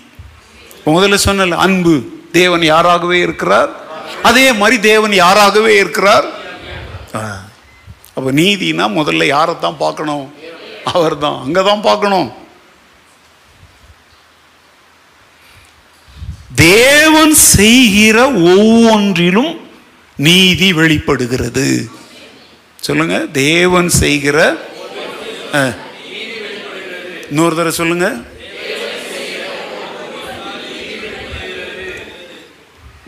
அப்படின்னா அநீதியான ஒன்றையும் தேவன் செய்கிறவர் அல்ல. Praise the lord. ஆனால் இன்னைக்கு உங்க வாழ்க்கையில் ஒரு அநீதி நடந்தா உடனே நீங்க யார்கிட்ட வம்பிழுக்கிறீங்க? கடவுளே, உனக்கு கண்ணு இருக்கா? எனக்கு ஏன் இந்த அநியாயத்தை செஞ்ச அப்படின்னு கேட்குறீங்க. ஆனால் நான் இங்க சொல்லித்தரேன், தேவன் செய்கிற ஒவ்வொன்றிலும் நீதிதான் வெளிப்படும். அல்லேலூயா. ஏன்னா அவர்கிட்ட இருக்கிறது என்ன தன்மை? நீதி தன்மை உள்ளவர். அநீதி எப்படிங்க அவர் வெளிப்படுத்த முடியும்? அது எப்படி அவர்கிட்ட? நல்ல மரம் என்ன கனியை தான் கொடுக்கும்? அவர் கெட்ட மரம் இல்லையே, அவர் நல்ல மரம். அப்ப அவர்கிட்ட இருந்து என்னதான் வரும்? இனிமேல் அடுத்தவன் உனக்கு அநீதி செஞ்சாங்கிறதுக்காக ஆண்டவர்கிட்ட கோவிக்காத. அவன் மனுஷன், நாசியில சுவாசம் விடுறவன். ஆனா இவர் நாசியில சுவாசம் விடுகிறார் மாத்திரம் இல்ல, உன் நாசியிலே சுவாசத்தையே தந்தவரே அவர் தான். அல்லேலூயா. அதனால்தான் நாசியில் சுவாசம் உள்ள மனுஷனை நம்புவதை பார்க்கிலும் கர்த்தர் பேரில் பற்றுதலாய் இருப்பதே. அல்லேலூயா. அதனால யாரோ உனக்கு அநீதி செஞ்சாங்கிறதுக்காக நீ ஆண்டவர்கிட்ட கோவிச்சுக்காத. எங்களுக்கெல்லாம் பிரச்சனையே என்ன தெரியுமாங்க? இதெல்லாம் சில சமயத்தில் சொல்றது ரொம்ப கஷ்டம். அவங்களுக்கு என்னப்பா, நீங்களாம் காலையில் கொடி ஏற்றும் போது அந்த அங்கி போட்டிருந்தேன், அதை எப்போடா கலத்துவோன்னு இருக்குது. ஓட்டை எடுக்கிறவங்களே சீக்கிரம் எடுங்கப்பா, சூடு தாங்க முடியலன்றேன். அது மேலே போய் கலத்துன உடனே தான். அது மாதிரி ஒரு அங்கி போடுறது அவ்வளோ கஷ்டமாக இருக்குங்க. நம்ம அவ்வளோ காலத்துக்குலாம் இப்போ போட்டதுக்கப்புறம் தான் தெரியுது, இவங்கெல்லாம் விடிய விடிய போட்டுக்கிட்டு அலைகிறாங்க சிலர்லாம். இல்லை, கத்தோலிக்க பாங்கெல்லாம் வேற எதுலேயுமே இருக்க முடியாது. அது மாதிரி ஊழியம் செய்யறதுங்கிறது உங்களுக்கு சொல்லலாம். அவங்களுக்கு என்னப்பா, வாங்குங்க எங்கள் இடத்துல ஒரு நாள் உட்காந்து பாருங்க. எக்ஸாம்பிள் சொல்லிட்டா, இப்போ பைல் ஸ்டடியில் உட்காந்து நீங்கள் 2 பேர் பக்கத்தில் உட்காந்துருக்கீங்க, சித்ராவும் திலகாவும். ஏதோ ஒரு காரணத்தினால என்னதையோ உன்னை யோசித்துக்கிட்டு திலகா அப்படி பார்த்துருப்பா. உன்னை சித்ரா என்னை பார்த்து அவங்க முறைச்சாங்க பார்த்தார், இனிமேல் அடுத்த வாரத்தில் நான் பைல் ஸ்டடிக்கு வரமா. சரி, முறைச்சது சித்ரா. இப்போ பைல் ஸ்டடிக்கும் இதுக்கு என்ன சம்பந்தம்? அடுத்த வாரம் ஒன்று செய்ய, உண்மையாக முறைச்சாலோ இல்லையோ நம்ம தெரியாது. ஏன்னா சிலர் ஒவ்வொரு நேரத்தில் ஒவ்வொரு விதமாக பார்க்குறேன். நான் கூட சில சமயம் பிரசவம் பண்ணிகிட்டே இருக்கும்போது அப்படி கொஞ்சம் நிறுத்திட்டு உங்களை பார்க்குறேன், என்ன இவர் என்னையே பார்க்குறாருன்னு நினச்சா அதுக்கு நான் என்ன செய்கிறேன், என் சிந்தனையை எப்படி ஒரு வார்த்தையில் உங்களுக்கு எளிமையாக கொடுக்கலாங்கிறதுக்கு கொஞ்சம் என்ன செய்கிறேன், உடனே பாஸ்டர் என்னையே பார்த்தாருன்னா அதுக்கு நான் என்ன பண்ண முடியும்? இப்போ ஒரு வேளை நீ அப்படின்னு நினச்சா ஒன்று செய்ய, நான் சர்ச்சை விட்டு போயிடுவேன், நான் இனிமேல் பைல் ஸ்டடிக்கு வரமாட்டேன்னு சொல்கிறத படுதலாம். அடுத்த வாரம் யார் திலகா உட்கார்ற இடத்துல உட்காராம இன்னொரு இடத்துல போய் உட்காரு, பிரச்சனை முடிஞ்சிடும்ல. இதுக்கு எங்ககிட்ட அவங்க எப்படி இப்படி பேசலாம், அவங்க எப்படி இப்படி சொல்லலாம், ஆனா இப்படி ஒன்று நடந்துச்சுன்னு எங்களுக்கு தெரியவே தெரியாது. இதுதான் பிரச்சனை. இது நீங்க ரியாக்ட் பண்றதை பார்த்தா நாங்க தான் அவங்களுக்கு என்ன இன்ஜெக்ஷன் கொடுத்து போய் இப்படி பேசு இப்படி செய்யுன்னு சொன்னோன்ன மாதிரி. ஏங்க, உரல் தெரியுமா? உரல் ஊர் நாட்டில் கல்லில் ஒரு குழி மாதிரி தோண்டி என்ன செய்வாங்க, ஒரு பக்கம் இல்லையா, உரலுக்கு ஒரு பக்கம் அடி. மத்தளம் பார்த்துருக்கீங்களா? 2 பக்கம். எங்க நாங்கெல்லாம் அப்படிதான். All sides we are being beaten. ஒரு சண்டே ஸ்கூல் பிள்ளைகிட்ட ஒரு பிரச்சனை நடந்திருக்கோங்க, அடுத்த வாரம் பார்த்தா சர்ச்சுக்கு வந்திருக்க மாட்டாங்க. கேட்டா என் பிள்ளை அந்த பையன் அடிச்சிட்டான், இந்த பிள்ளை அப்படி சொல்லிடுச்சு, நாங்கள் இனிமேல் சர்ச்சுக்கு வர மாட்டோம். ஏங்க உங்கள் பிள்ளை 10 தடவை வெளியே எழுந்துச்சி போகுதுங்க, கொஞ்சம் அந்த பிள்ளைய கொஞ்சம் பிடிச்சி உட்கார வைங்கன்னா நாங்கள் சர்ச்சுக்கு வரணுமா வேண்டாமா? ஏங்க பிள்ளைங்க சர்ச்சில் நடக்குதாமா? இங்கே நடக்குது சொல்கிறேன். பிள்ளைங்க 100 தடவை போகுதுங்க, அந்த பெற்றோர் கண்டுக்கிறதே இல்லை. அதனால ஏன்னா இந்த வாரம்லாம் நான் பார்த்தேன், எனக்கே பைத்தியம் பிடிச்சிருச்சு. ஆக இப்போ பைத்தியம் பிடிச்சிட்டு பேசலை, அந்த நேரத்தில் சொல்கிறேன், ஐ காட் மேடுன்னு சொல்கிறோம்ல. ஃபர்ஸ்ட் சர்வீஸில் அப்படி இருக்குதுன்ட்டு ரெண்டாவது சர்வீஸில் பலவந்தமாக எல்லாரையும் லிஃப்டில் தூக்கி மேலே கொண்டு போனால் அங்கே பைத்தியம் முத்திருச்சு. எப்பா இதுவே பரவாயில்ல.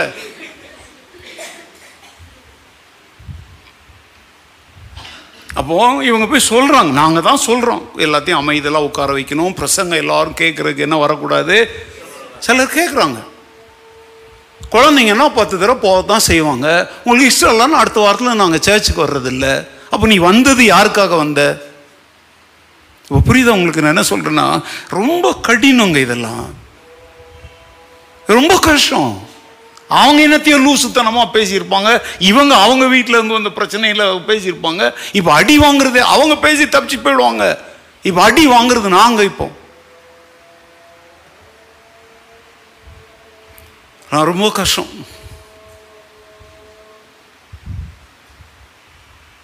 தேவன் ஒருபோதும் அநீதி செய்கிறவர் அல்ல.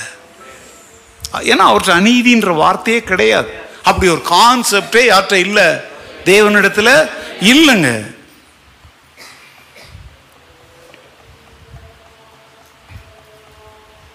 வேகமா 2 வார்த்தையை சொல்லி உங்களுக்கு அனுப்புறேன். இந்த நீதி அப்படிங்கிற வார்த்தைக்கு மூல மொழி நம்ம பைபிள், தமிழ் பைபிள் தானே வச்சிருக்கிறோம், 2 வார்த்தை இருக்குது. ஒன்று வந்து ஜடாகா, ஜடாகா, ZEDAKAH,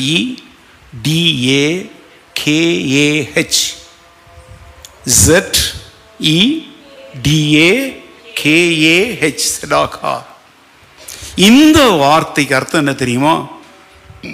உண்மையாக இருத்தல், நேர்மையாக இருத்தல், ரட்சிக்கப்படுதல், விடுதலையாக்கப்படுதல், வழி நடத்தப்படுதல், கீழான நிலைமையிலிருந்து மேலான நிலைமைக்கு உயர்த்தப்படுதல், தரித்திரத்திலிருந்து செழிப்படைதல், மீட்கப்படுதல், தேவனுடைய தயவை அடைதல், பிறருக்கு இரக்கம் காட்டுதல், இப்படி இன்னும் நிறைய அர்த்தங்கள் இருக்கு. ஆனா வார்த்தை என்ன சொல்லுங்க? சொடக் போடுறதா? செடாக்கா. இப்ப நான் சொன்ன அர்த்தங்கள் எல்லாமே யாருடைய தன்மைகள் சொல்லுங்க? தேவனுடைய தன்மை. இந்த நீதியை வெளிப்படுத்துறதுக்கு இவ்வளோ இன்னும் இருக்குது, நிறைய. கொஞ்சம் போதும், நான் அதில் நிறுத்துறேன்.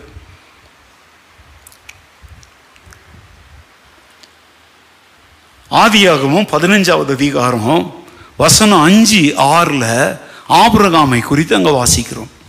Genesis chapter 15 verse 5 and 6. அவர் அவனை வெளியே அழைத்து, நீ வானத்தை அண்ணாந்து பார், நட்சத்திரங்களை எண்ண உன்னாலே கூடுமானால் அவைகளை எண்ணு என்று சொல்லி, பின்பு அவனை நோக்கி, உன் சந்ததி இவ்வனமாய் இருக்கும் என்றார். அவன் கர்த்தரை விசுவாசித்தான், அதை அவர் அவனுக்கு நீதியாக எண்ணினார். இப்போ ஆபிரகாம்கிட்ட ஆண்டவர் பேசுறார், உனக்கு ஒரு சந்ததியை தருவேன் அப்படின்லாம் சொல்லிட்டு, வானத்து நட்சத்திரங்களை உன்னால எண்ண முடியுமா? அப்படியே முடியாது. முடியும்னா அவைகளை எண்ணு அப்படிங்கிறாரு. அவன் முடியாதுன்றான். அப்படி சொல்லிட்டு ஆண்டவர் சொல்றாரு, எப்படி அது எண்ண முடியாததா இருக்குதோ அதை போல உன் சந்ததி இருக்கும் அப்படின்றார். அங்க அடுத்த வசனத்தை பாருங்க, அவன் கர்த்தரை விசுவாசித்தான், அதை அவர்.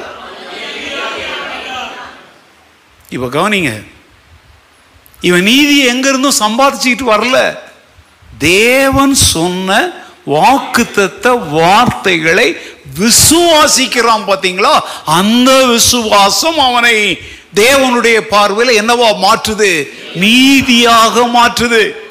இன்னைக்கு கர்த்தர் எவ்வளவு பேசினாலும் கேட்க மாட்டோம்னு சொல்லி கடின கழுத்தோடு வாழ்ந்து கொண்டிருக்கிற சமுதாயத்தில் கர்த்தர் பேசுகிற வார்த்தைகளை அப்படியே நீ விசுவாசித்தால் தேவனுடைய பார்வையில் நீ யாராய் மாறுகிறாய்?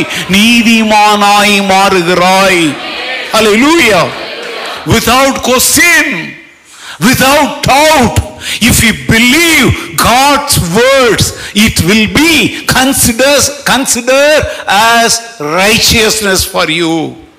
நீதிக்குரிய வேற ஒண்ணு நீ செய்யல, நீதியாயிருக்கிற கர்த்தர் சொல்ற வார்த்தைய அவர் சொல்றபடி நிச்சயம் அவர் செய்ய வல்லவர். நீ விசுவாசிக்கிறியே, அதுவே நீதிப்பா.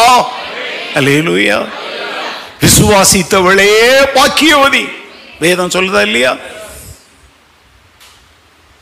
நீங்க இன்னைக்கு விசுவாசிக்கிறீங்களா தேவனுடைய வார்த்தையை? அங்க பாருங்க, அழகா இது ஆதியாகமத்திலிருந்து வருதுங்க. நீதியும் விசுவாசமும். அவன் கர்த்தரை விசுவாசித்தான். ஏன்னா அவன் விசுவாசிக்கக்கூடிய நிலைமையில இல்லை. அங்க கர்த்தர் இந்த வார்த்தைகளை அவனுக்கு சொல்லும்போது சுமார் அவனுக்கு 75 வயது, சாக போற வயசு. நம்ம வாழ்க்கையில சொல்றதா இருந்தா மனுஷனுடைய ஆயுசு நாட்கள் 70 வருஷம், பலத்தின் மிகுதியினால் சாக போற வயதுங்க. அவர் சொல்றாரு, உனக்கு ஒரு சந்ததியை தருவேன், அது வானத்தின் நட்சத்திரங்களை எண்ண முடியாதபடி அப்படி பெருகி கிடக்கும் சொல்றாரு. அவன் கொஞ்சம் கூட அந்த நேரத்துல அவன் கர்த்தரை பார்க்கிறான், அவருடைய வார்த்தையை கேட்கிறான். தன்னுடைய நிலைமை அவன் மறந்துட்டான். நீ எப்போ உன்னை மறந்துட்டு தேவன்ல அப்படியே மூழ்கிறையோ அங்கேயே நீதிமானம் மாறுற. அல்லேலூயா. ஆலயத்தில் வர்ற தேவ சமூகத்தில் உட்காரும் பொழுது உன்னை நீ மறக்கணும். அங்க தேவன் மேற்கொள்ளணும் உன்னை. அவருடைய வார்த்தைகள் உன் எண்ணங்களை மேற்கொள்ளணும். உன் எண்ணம் சொல்லும், நான் வயசானவன், என் திராணி இல்ல, என் பலன் இல்ல, நான் யோகியதையற்றவன்னு உன் மாம்ச உணர்ச்சி சொல்லும் பொழுது அதையெல்லாம் புறம்பே தள்ளிட்டு என் மாம்சம் என்ன சொல்லுதோ அது முக்கியம் இல்ல, என் கர்த்தர் என்ன சொல்றாரோ அப்படியே ஆகும்னு நீ ஒரு ஆமேன் சொன்னா அந்த ஆமேனை கர்த்தர் என்னவா பார்க்கிறாரு?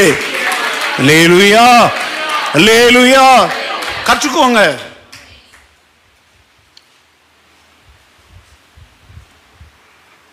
சங்கீதம் 106 வசனம் 3 என்ன சொல்லுதுன்னு பாருங்க. சாம் 106 verse 3. நியாயத்தை கைக்கொள்ளுகிறவர்களும் எக்காலத்திலும் நீதியை செய்கிறவர்களும் பாக்கியவான்கள். நியாயம் நீதின்னு அங்க போட்டிருக்கு. நியாயம்னா என்ன தெரியுமா? கர்த்தர் வைத்திருக்கிற கட்டளைகள், பிரமாணங்கள். நியாயம், எக்காலத்திலும் நியாயத்தை கை கொள்ளணும். நீ நியாயம்னு உடனே இப்ப தேவ பிள்ளைகள், மீட்கப்பட்டவர்கள் நியாயம்ங்கிறத எப்படி பார்க்கணும் தெரியுமா? நான் எப்படி வாழணும்னு ஆண்டவர் ஒரு வழியை வைத்திருக்கிறாரோ அந்த வழி, அந்த வாழ்க்கை முறைக்கு பேர் என்னது? நியாயம். அடுத்தால் அந்த வசனத்தில் சொல்றாரு, எக்காலத்திலும் நீதியை செய்கிறவர்களும். அந்த நீதியை செய்யறவங்கன்னா யார் தெரியுமா? இப்போ கர்த்தர் உனக்கு முன்னாடி ஒரு நியாயமான வழியை வச்சார் தெரியுமா? அதுல நீ நடந்தா நீ என்ன செய்யறன்னு அர்த்தம்? நீதி செய்யறன்னு அர்த்தம். சோ நியாயமும் நீதியும் உன் வாழ்க்கையோடு இணைந்து போனால் தேவனுடைய பார்வையில் நீதிமானா எண்ணப்படுகிறபடியினாலே வசனம் சொல்லுது, நீ யார்? பாக்கியவான். இந்த பாக்கியவான் அப்படிங்கிற வார்த்தைக்கு அர்த்தம் என்ன தெரியுமா? Blessed is the man அப்படின்னு பைபிள் சொல்லுது. அப்படின்னா பாக்கியவான்ங்கிற இடத்துல நீங்க என்னன்னு போட்டுக்கணும்? ஆசீர்வதிக்கப்பட்டவன். கர்த்தர் நம்ம எப்படி வாழணும், எப்படி வாழக்கூடாதுன்னு ஒரு நியாயத்தை நமக்கு முன்னாடி வச்சிருக்கிறாரா, வைக்கலையா? சொல்லுங்க. எல்லா விஷயங்களையும் குறித்து வச்சிருக்கிறாரா? அண்ணன், தம்பி, மனைவி, பிள்ளை, புருஷன், பொஞ்சாதி, பக்கத்து வீட்டுக்காரன், சண்டை போடுறவன், விரோதிக்கிறவன், பகைக்கிறவன், அரசாளுகிறவன், எல்லார பத்தியும் சொல்லி இருக்கிறாரா? சொல்லுங்க. எதை தான் அவர் சொல்லாம விட்டுருக்கிறார்? அப்படிலாம் ஒண்ணுமே விடலை. இந்த பூமியில நீ பிறந்ததிலிருந்து நித்தியத்தில் பிரவேசிக்கிற வரைக்கும் நீ வாழ வேண்டிய அனைத்திற்குரியதையும் வேதத்தில் சொல்லி வைத்திருக்க. ஆண்டவர் இந்த காரியத்தை பத்தி சொல்லல, அதனால என் சொந்த விருப்பப்படி நான் செஞ்சேன்னு எந்த மனுஷனும் என்ன செய்ய முடியாது. ஏன்னா அவர் சர்வ ஞானமுள்ள தேவன். ஒரு பாயிண்ட் கூட அவர் விட்டு வைக்கல.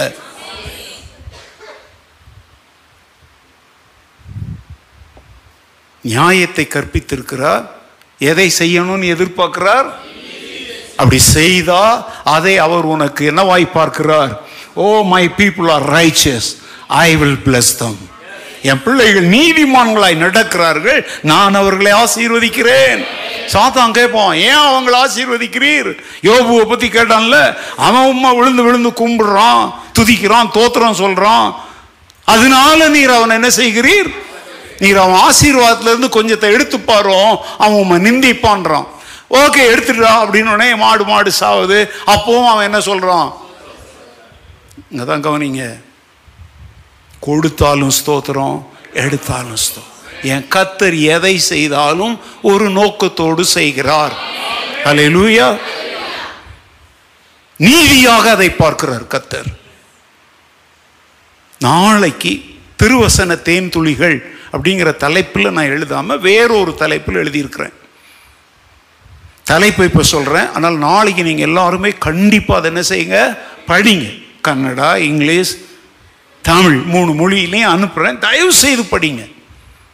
எனக்கு இன்னைக்கு மத்தியானத்திலேருந்து இதை எழுதணும் அப்படிங்கிற இது ஒரு சின்ன பைபிள் ஸ்டடி இது ஆனால் நான் அதை ரொம்ப சுருக்கமாக உங்களுக்காக எழுதியிருக்கிறேன். முதல்ல நான் எழுதுகிற எல்லாமே உங்களுக்கு தான், தன் பிள்ளைகளுக்கு போகத்தான் மீதியை உலகம் எங்கும் கொடுக்குறேன். உன் இருதயத்தில் சில வலிகள் இருக்கு, சில வேதனைகள் இருக்கு. அதிலிருந்து நீ விடுதலை அடைவதற்குரிய 5 வழிகள் அப்படின்னு எழுதியிருக்கிறேன். அதில் ஒரு ஜெபம், சின்ன ஜெபம் தான் எழுதியிருக்கிறேன். அதை தயவு செய்து படிங்க. அந்த ஜெபம் எழுதியிருக்கிறேன்னா இப்போ நான் அங்கே சொல்லவா முடியும்? நான் ஜெபிக்கிறத என்ன செஞ்சுருக்கிறேன். தயவு செய்து நாளைக்கு அதை நீங்கள் என்ன செய்ய, அதில் ஒரு 3 கேள்வி வேற கேட்டிருப்பேன். அதனால் கொஞ்சம் வித்தியாசமாக எழுதியிருக்கிறேன். அந்த அந்த அந்த 5 காரியங்கள் சொல்கிறேன். அதான் இதயத்தில் வலியும் வேதனையும் இருக்கு இல்லையா, அது எதனால வந்துச்சுன்னா எனக்கு தெரியாது, அது நீ கண்டுபிடிக்கணும். நாளைய அந்த தியானத்தை தயவு செய்து படிங்க. இப்போ நான் பேசிக்கிட்டு இருக்கிற இந்த சத்தியங்கள் உங்களுக்கு அங்கே புரியும். அதை தயவு செய்து ஆண்டவரை பார்த்து 1000 கேள்வி கேட்ட அபூர்வ மன்னர்கள் இருக்காங்க பார்த்தீங்களா, அவங்களுக்கெல்லாம் கொஞ்சம் அனுப்பி வைங்க. சும்மா ரோட்டில் அனுப்புகிறவன் கண்டவன் அனுப்புறதெல்லாம் ஸ்டேட்டஸில் வைக்காம இதை ஸ்டேட்டஸில் வைங்க. தேவனுடைய சத்தியத்தை எப்படி மின் கடத்தி மாதிரி, டிரான்ஸ்ஃபார்மர் மாதிரி அது வாங்கி அது அனுப்புகிற மாதிரி நீங்கள்லாம் யார் தெரியுமா? டிரான்ஸ்ஃபார்மர்ஸ். இங்கேருந்து நான் சத்தியம் என்கிற மின்சாரத்தை உங்களுக்குள்ளே அனுப்புகிறேன். நீங்கள் அதை கொண்டு போய் சேர்க்கிற இடத்துலலாம் சேர்த்துடுங்க. நாளைக்கு ஸ்பெஷலாக படிங்க. கதையெல்லாம் எழுதிக்கிட்டு இருக்கிற காலம் இது அல்ல, ஜோக்கெல்லாம் எழுதிக்கிட்டு இருக்கிற காலம் இது அல்ல.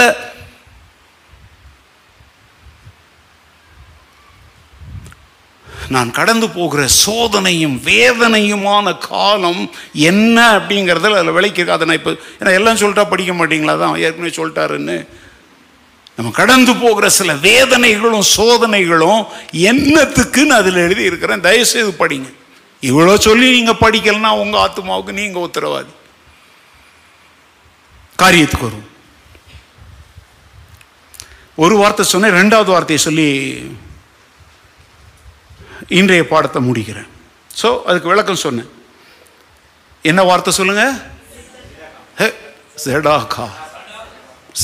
ஆளாளுக்கு ஒன்று செடாக்கா, சடக்கி கிடைக்கின்லாம் எசைக்கின்னு வந்தீங்க. செடாக்கா. சரி சொல்லுங்க, அந்நிய பாச மாதிரி சொல்லுங்க. செடாக்கா செடாக்கா செடாக்கா. அதனால பராக்கான்னு போய் நின்றாங்க. செடாக்கா. ஓகே சரி, 2வது வார்த்தையை சொல்லித்தரேன். எல்லாம் சும்மா நீங்கள் சும்மா எப்போதாவது ஒரு முறை இப்படி சொல்லுவோம். ஜிம்மெல்லாம் நிறையா சொல்லுவாங்க இப்படி. நான் தான் ரொம்ப அப்படி சொல்ல வேண்டாம், கொஞ்சம் கம்மி பண்ணிக்கோங்கன்னு சொல்லிட்டேன். ஏன்னா நீங்கள் தமிழில் சொன்னாலே தூங்குறீங்க. வருங்காலத்துலலாம் படித்த பிள்ளைங்க நல்ல இன்டெலிஜென்ஸ், அவங்களுக்கு ஆர்டிஃபிஷியல் இன்டெலிஜென்ஸை விட ஒரிஜினல் இன்டெலிஜென்ஸ் தேவைப்படுற பிள்ளைங்க ஜிம்முக்கிட்ட போய் இந்த மாதிரிலாம் கற்றுக்கோங்க. நீங்கள்லாம் சீக்கிரத்தில் நம்முடைய வேத பாட கலாசாலைகளெல்லாம் பல்வேறு விதங்களில் துவங்குவதற்குரிய திட்டங்களை போட்டுக்கிட்டு இருக்கிறோம். அப்படி வரும்போது அந்த மாதிரி இடத்துலலாம் ஜிம் உங்களுக்கு என்ன செய்வாங்க, நிறையா கிரீக் ஹீப்ரூலாம் சொல்லி தருவாங்க. நான் கூட சொல்லி தருவேன். சரி, இப்போ காரியத்துக்கு 2வது வார்த்தை சொல்லி அனுப்பிடுறேன் உங்களை. DIKEE. DIKEE. டைக்கி. சொல்லுங்க. டைக்கி.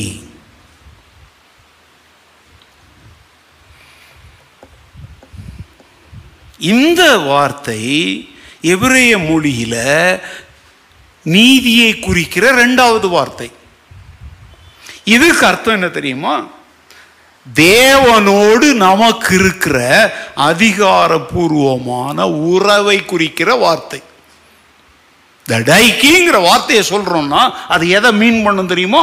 தேவனோடு இருக்கிற அதிகாரபூர்வமான உறவு. அவர் நீதி உள்ளவர், அவருடைய பார்வையில் நானும் நீதியாய் நிற்கிறேன். இதுதான் அவருக்கு எனக்கு இருக்கிற உறவு. அவர் என்னை ஆசீர்வதிப்பதற்கு காரணம் என்ன? அவர் சொல்றதை நான் விசுவாசிக்கிறேன், அவர் வைத்த கற்பனைகள் படி நடக்கிறேன், அவருடைய பார்வையில் நான் நீதிமானா இருக்கிறதுனால அவர் என்னை ஆசீர்வதிக்கிறார். அல்லேலூயா. நீங்க அப்படி சொல்லக்கூடாது. நான் வாயை கட்டி வயத்தை கட்டி பசியும் பட்னியும் கிடந்து இல்லை. உங்ககிட்ட இருக்கிற எல்லாமே கர்த்தர் உன்னில் கண்ட நீதி நிமித்தம் அவர் உனக்கு தந்த ஆசீர்வாதங்களா இருந்தால் அதை ஒருவேளை சாத்தான் கை வச்சாலும் இரட்டத்தனையாய் கர்த்தர் திரும்ப தருவார். அல்லேலூயா. ஏன்னா தேவன் தந்த ஆசீர்வாதத்தெல்லாம் அது யார்கிட்ட வந்தது? அதுல கை வைக்க அவர் அனுமதி கொடுக்காம அதை தொட எவனாலையும் முடியாது. அல்லேலூயா. நல்லா கவனிச்சுக்கோங்க. நீ போய் பேசி திருட்டு வேலை பண்ணி 10 பேரை ஏமாற்றி சீட்டு போட்டு பேசும்போது யோக்கியமாக பேசுவ, சீட்டு முடிக்கும்போது போ முடியாது பாஸ்டர் வேணா போய் சொல்லிக்கோன்னு திமிர் பேசினா நீ சம்பாதிச்சது உன்னை விட்டு எடுக்கப்படும். அதை இழந்துட்டு நீ என்ன கதறினாலும் தேவன் அதற்காக ஒண்ணுமே செய்ய மாட்டார். ஏன்னா அது அநியாயமாய் வந்தது. நீதியின் வழியில நீ சம்பாதித்திருந்து, ஆண்டவரே நான் நீதியாய் நியாயமாய் சம்பாதித்ததை நான் இழந்து நிற்கிறேன், நீ அவரை நோக்கி கூப்பிடும் பொழுது அவர் உன் கூக்குரலுக்கு செவி கொடுப்பார். ரகசியத்தை புரிஞ்சுக்கோங்க. ஒருத்தன் பிக் பாக்கெட் அடிச்சு இன்னொருத்தன் மணி பர்ஸ் இங்க தூக்கி வைக்கிறான். அதை இன்னொருத்தன் திருநாடே கடவுளே என்னப்பா இது பிச்சை எடுக்குமான் டேஸ், அதை பிடுங்குமான் டேஸ் போச்சே அப்படின்னா போட்டோம். கர்த்தர் அதுக்கெல்லாம் என்ன செய்ய மாட்டார்? நீதி செய்ய மாட்டார். தேவ மக்களுக்கு அதனால்தான் என்ன கடினமான பிரசங்கியா இருக்குங்க. இது கடினம் இல்லைங்க, உண்மையை பேசுகிற பிரசங்கியா. ஒரு இடத்துல ஒரு வேலை எடுக்கிற, ஒரு அக்ரிமெண்ட் பண்ற, தான் ஆணையிட்டதில் தனக்கு நஷ்டம் வந்தாலும் அவன் தவறாதிருக்கிறான். யார் கர்த்தருடைய சந்நிதியில் நிற்பான்? யார் அவருடைய பரிசுத்த ஸ்தலத்தில் பிரவேசிப்பான்? சங்கீதம் கேட்கல, அங்கதான் சொல்லுது கைகளில் சுத்தமுள்ளவனும் இருதயத்தில் மாசில்லாதவனும் சொல்லிட்டு கூடவே சொல்றாரு, தான் ஆணையிட்டதில் தனக்கு நஷ்டம் வந்தாலும் அதை நிறைவேற்றி முடிக்கிறான். பார்த்தீங்களா? அவன் தாங்க நீதிமான். இல்ல சார் நான் சொன்னேன் 100 ரூபாய் இல்லை இப்ப 150 ரூபாய் கொடுத்தாதான் இந்த வேலையை செய்வேன் அப்படின்னா, ஒருவேளை அவன் கஷ்டத்தோட அந்த 150 ரூபாயை கொடுத்துடுவான். ஏன்னா அவனுக்கு வேலை ஆகணும்ன்றதுக்காக தந்துடுவான். ஆனா நீ பேசினது எவ்வளவு? 100 ரூபாய்.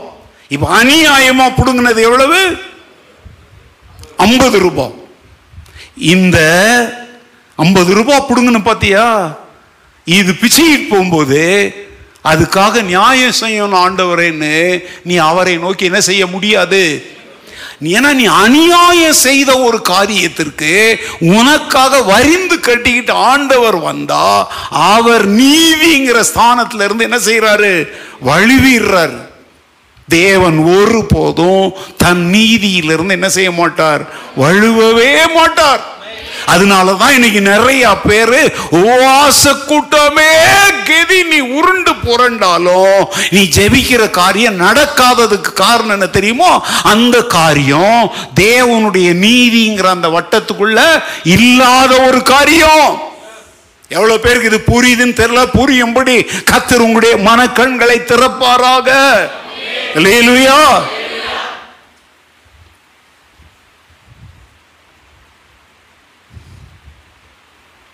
அப்படின்னா இந்த டைக்கிங்கிற வார்த்தை எதை சொல்லு தெரியுமாங்க? நீதின்னு என்ன தெரியுமா?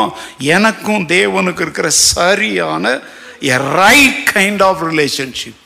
நான் ஆண்டவரை மிரட்டவும் இல்லை, உருட்டவும் இல்லை, காணிக்கை கொடுத்தலாம் அவரை ஏமாற்றவும் இல்லை, அவர் ஏமாறவும் மாட்டார்.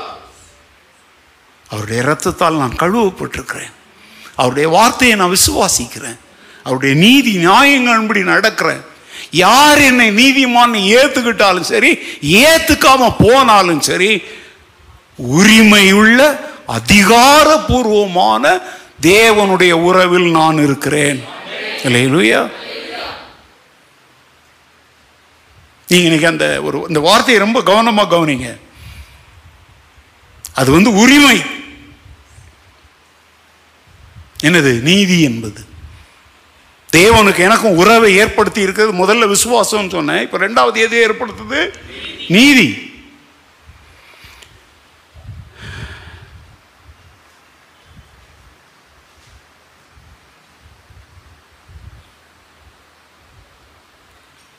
நம்ம என்ன நீதினா என்ன நினைக்கிறோம் தெரியுமா? கெட்ட காரியங்கள், தீய செயல்களிலிருந்து விலகி இருப்பதை மட்டுமே நீதின்னு சொல்லிட முடியாது. கவனிக்கிறீங்களா எல்லாரும்? நான் முடிக்கிறேன். கெட்ட காரியங்கள், துன்மார்க்கமான காரியங்கள், தீய செயல்களை விட்டு விலகி இருப்பதை மாத்திரம் நம்ம நீதின்னு நினைக்கிறோம். நம்ம பல சமயத்தில் அப்படி இருந்துக்கிறோம். நமக்கு எதுக்கு வம்பு வாங்கி கத்தர் பார்த்துக்குவார் அப்படின்னு நம்ம இருக்கிறோம். ஆனால் அது மாத்திரம் நீதி அல்ல. இப்போ சொல்ல போகிற வார்த்தைகளை கவனிங்க.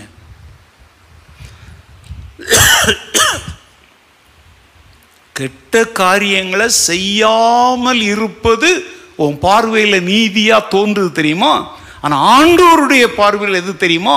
கெட்ட செயல்களை செய்யாத நீ சரியான செயல்களை செய்யணும்னு ஆர்வம் கொள்ளணும், அதற்காக முயற்சி எடுக்கணும், அதற்குரிய விலையை கொடுத்தா தான் ஆண்டவருடைய பார்வையில் நீதி. அல்லேலூயா. இன்னொன்று இப்படி சொல்லிட்டா, நான் நல்லதையும் பேச மாட்டேன், கெட்டதையும் பேச மாட்டேன். நான் சொல்றேன், நீ தேவனுடைய பார்வையில் நீதிமான் அல்ல. நீ கெட்டதை பேச மாட்டேன்னு சொல்றிய, இட்ஸ் ஓகே, கரெக்ட்.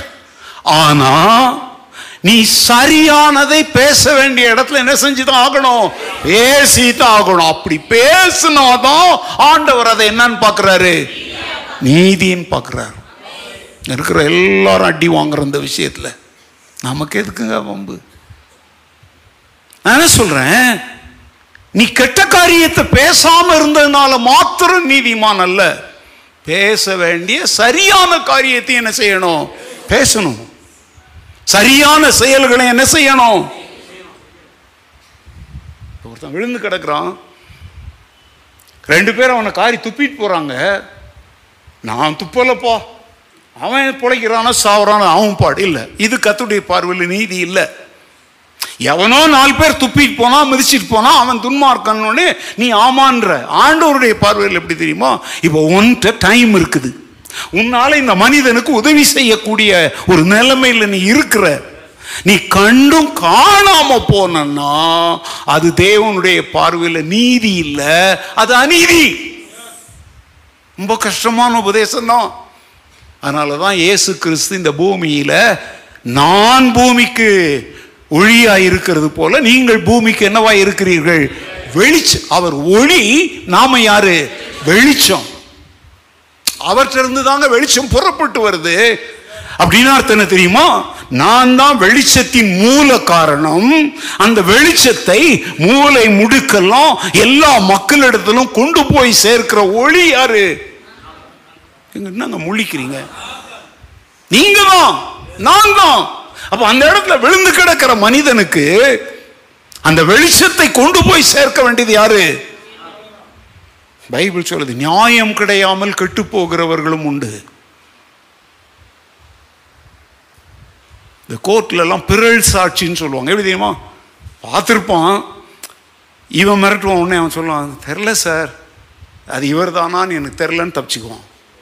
அப்போ ஒரு நிரபராதி குற்றவாளியா மாறுறான். ஒரு குற்றவாளி என்ன செஞ்சுக்கிறான்? தப்பிச்சுக்கிறான். யாரால? சாட்சிய புரட்டி சொன்ன உன்னால. ஏங்க, கூடுமானால் கொலையுண்ண போகிறவர்களையும் விடுவிக்க கூடுமானால் நீ என்ன செய்? விடுவின்னு நீதிமொழிகள்ல சொல்லுது. ஸோ இந்த வார்த்தையுடைய அர்த்தத்தை நான் சொல்லித்தரேன். டைக்கிங்கிற வார்த்தையில் அதில் என்ன ஆண்டவர் சொல்றார் தெரியுமா? நான் அதை செய்யலை இதை செய்யலை, நான் நீதிமான், நீ திருப்தி பட்டுக்காத. செய்ய வேண்டியதை செய்து என் பார்வையில் நீ யாராய் மாறு? நீதிமானாய் மாறு. திரும்ப நல்லா புரியுங்க. செய்யத்தாதவைகளை நான் செய்யலை, அப்போ நம்ம மனசு சொல்லும், ஓகே நீதிமான். இன்னைக்கு கேட்ட வார்த்தை பேசலை, யார் மேலேயும் பொறாமை கொள்ளலை, வெரி குட். படுக்க போகும்போது ஆண்டவரே நான் ரொம்ப பரம யோகியன், அந்த பரிசேயன் ஜெபித்த மாதிரி நீ ஜெபித்தன்னா பரிசேயனுடைய பார்வையில் அவன் செய்ததெல்லாம் அவனுக்கு என்னவா தெரிஞ்சுது? பரிகாரர் அநியாயக்காரர்கிட்டெல்லாம் போகல, குடிக்கலை, அதெல்லாம் பண்ணலை, வாரத்தில் 2 தரம் உபவாசித்தேன், தசம்பாவம் கொடுத்தேன், இதெல்லாம் அவன் பார்வையில் என்னவா தெரியுது? சொல்லுங்க. ஆனால் தேவனுடைய பார்வையில் அது நீதியா தெரிஞ்சுதா? ஏன் தெரியல? அவங்க என்ன சொல்கிறான் தெரியுமா? அதோ ஒருத்தன் அங்கே நிற்கிறான, அவனை மாதிரி ஆள்லாம் நான் கிடையாது ஆண்டவரே, அவன் கூட்டத்திலலாம் என்ன சேர்த்துற அப்படின்னா சக மனிதனை அவன் அற்பமாய் எண்ணுகிறான். எங்க தேவனுடைய கிருபைக்கு முன்னால யார் வேணாலும் கையேந்தலாம். அந்த கிருபைக்காக கையேந்தி நிற்கிற யாரையோ நீ அற்பமாய் பார்த்தால் தேவன் உன்னை நீதிமானா பார்க்கல, அநீதியாய் பார்க்கிறார். ஏங்க அவன் கையேந்துறாங்க. கிருபையை கொடுப்பதும் கொடுக்காமல் இருப்பது யாருடைய விருப்பம்? ஆனா அவனை அற்பமாய் பார்க்க உனக்கு என்ன இல்லை? உரிமை இல்லை. இவங்கெல்லாம் ஏன் சர்ச்சுக்கு வராங்க? இவங்களுக்கு இந்த சர்ச்சை விட்டா வேற சர்ச் இல்லையா அப்படின்னு நீ சொல்ற தெரியுமா? அங்கேயே உன் அநீதி அவுட். ஈஸியா சொல்லித்தரேன், நம்ம சர்ச்சில் நடக்கிறத சொல்லித்தரேன். இங்கெல்லாம் அப்படி சொன்னதுனால எத்தனை பேர் இந்த சர்ச்சை விட்டு ஓடி இருக்காங்க தெரியுமா? ஏன் நீ என்ன நீதியில் இங்கே வந்து உட்கார்ந்துருக்கிற? இந்த உள்ள ஆலயத்துக்குள்ள பிரவேசிக்கும் போதே நம்ம எல்லாரும் அந்த ஆயக்காரனை போல தாங்க பிரவேசித்தோம். நாம செய்த நீதியின் கிரியைகளினால் அவர் நம்மை ரட்சிக்கல, தமது கிருபையினாலும் தமது இரக்கத்தினாலும் நம்மை ரட்சி. உனக்கு காட்டின அந்த கிருபைய அங்க நின்று ஒருத்தன் கையேந்தி நிற்கிறான். கிருபை காட்டினா அவன் நீதிமானாக போறான். அது யாருடைய வேலை? அவனுக்கும் கர்த்தருக்கும் சம்பந்தப்பட்ட வேலை. சகாயம் செய்யும் கிருபையை அடையும்படி கிருபாசன தண்டையில் என்ன செய்யுங்க? நெருங்கி சேர கடவும் நாங்க இங்க உபதேசிக்கிறோங்க. யாரோ ஒருத்தர் நெருங்கி வரும்போது பாவியான ஸ்திரீ இவளை தொடுகிறார். இவர் உண்மையிலேயே தீர்க்கதரிசியா இருந்தா தன்னை தொடுகிறவா யாருன்னு இவர் என்ன செஞ்சிருப்பாரு? சொன்னாங்களா? பரிசேயன் அவன், வேத பண்டிதன் அவன். ஆண்டவர் சொல்றாரு, யாருடைய பாவங்கள் அதிகமாய் மன்னிக்கப்பட்டதோ அவங்க அதிகமாய் என்ன காட்டுவாங்க? நீ சொல்றங்க, நோ ஜட்ஜ்மெண்ட். யாரையும் தீர்ப்பு செய்வது உன்னுடைய வேலை அல்ல. அதாவது திரும்பவும் சொல்றேங்க, நான் அதை செய்யலை இதை செய்யலை இதை செய்யலை நீ சொல்றதெல்லாம் ஓகே. செய்ய வேண்டியதை செஞ்சியோ? 2 பாட்டு இருக்குல்ல. நான் இதெல்லாம் செய்யலை, இதெல்லாம் அது நீதி தாங்க. ஆனா செய்ய வேண்டிய எத்தனையோ காரியத்தை செய்யாம விட்டுருக்கிறது தெரியுமா? அது தேவனுடைய பார்வையில் என்னவா தெரியுதான்? அநீதியா தெரியுது. டைக்கிங்கிற வார்த்தையை நீ நினைக்கும் போதெல்லாம் நான் அதை செய்யலாண்டவரே இதை செய்யலாண்டவரே ஸ்தோத்திரம், ஓகே. ஆனா நீங்க செய்ய சொன்ன அனைத்தையும் நான் என்ன செஞ்ச ஆண்டவரே? செய்து முடிச்சிட்டேன். இரக்கம் காட்ட சொன்னீங்க, இரக்கம் காட்டிட்டேன். பணத்தை எடுத்து கொடுக்க சொன்னீங்க, கொடுத்துட்டேன். வீட்டில் சேர்த்துக்க சொன்னீங்க, சேர்த்துக்கிட்டேன். புது வாழ்வு கொடுக்க சொன்னீங்க, கொடுத்துட்டேன். தூக்கி விட சொன்னீங்க, தூக்கி விட்டுட்டேன். இதெல்லாம் யார் செய்கிற வேலை? கர்த்தர் செய்கிற வேலை. விழுந்தவங்களை தூக்கி போடுகிறதும் மடங்கடிக்கப்பட்டவர்களை தூக்கி, இதெல்லாம் யாருடைய வேலை? சொல்லுங்க, உங்க வேலையா கர்த்தருடைய வேலையா? அப்ப அவருடைய வேலையை நாம செய்துட்டு வந்தா என் பிள்ளையே அவர் என்ன சொல்ல தெரியுமா? செய்யக்கூடாததை நீ செய்யல, வெரி குட். செய்ய வேண்டியதை செய்த, எக்ஸலண்ட். ஆசீர்வாதத்துக்குள்ள பிரவேசின்னு சொல்லுவார். அல்லேலூயா. ராத்திரி அந்த வார்த்தைகளுக்கு நம்ம பாத்திரவான்களாய் மாறும்படி ஆண்டவரே செய்யக்கூடாதவைகளை விளக்கவும் செய்ய வேண்டியவைகளை என்ன விலை கொடுத்தாவது நான் செய்து உம்முடைய பார்வையில் யாராய் மாறணும்? அவனுடைய பாதத்தில் நம்மை தாழ்த்தி நாம் ஜெபிப்போம். இந்த நீதியை அடைவதற்கு இன்று இரவு கர்த்தர் உங்களுக்கு கிருபையை கட்டளையிடுவாராக.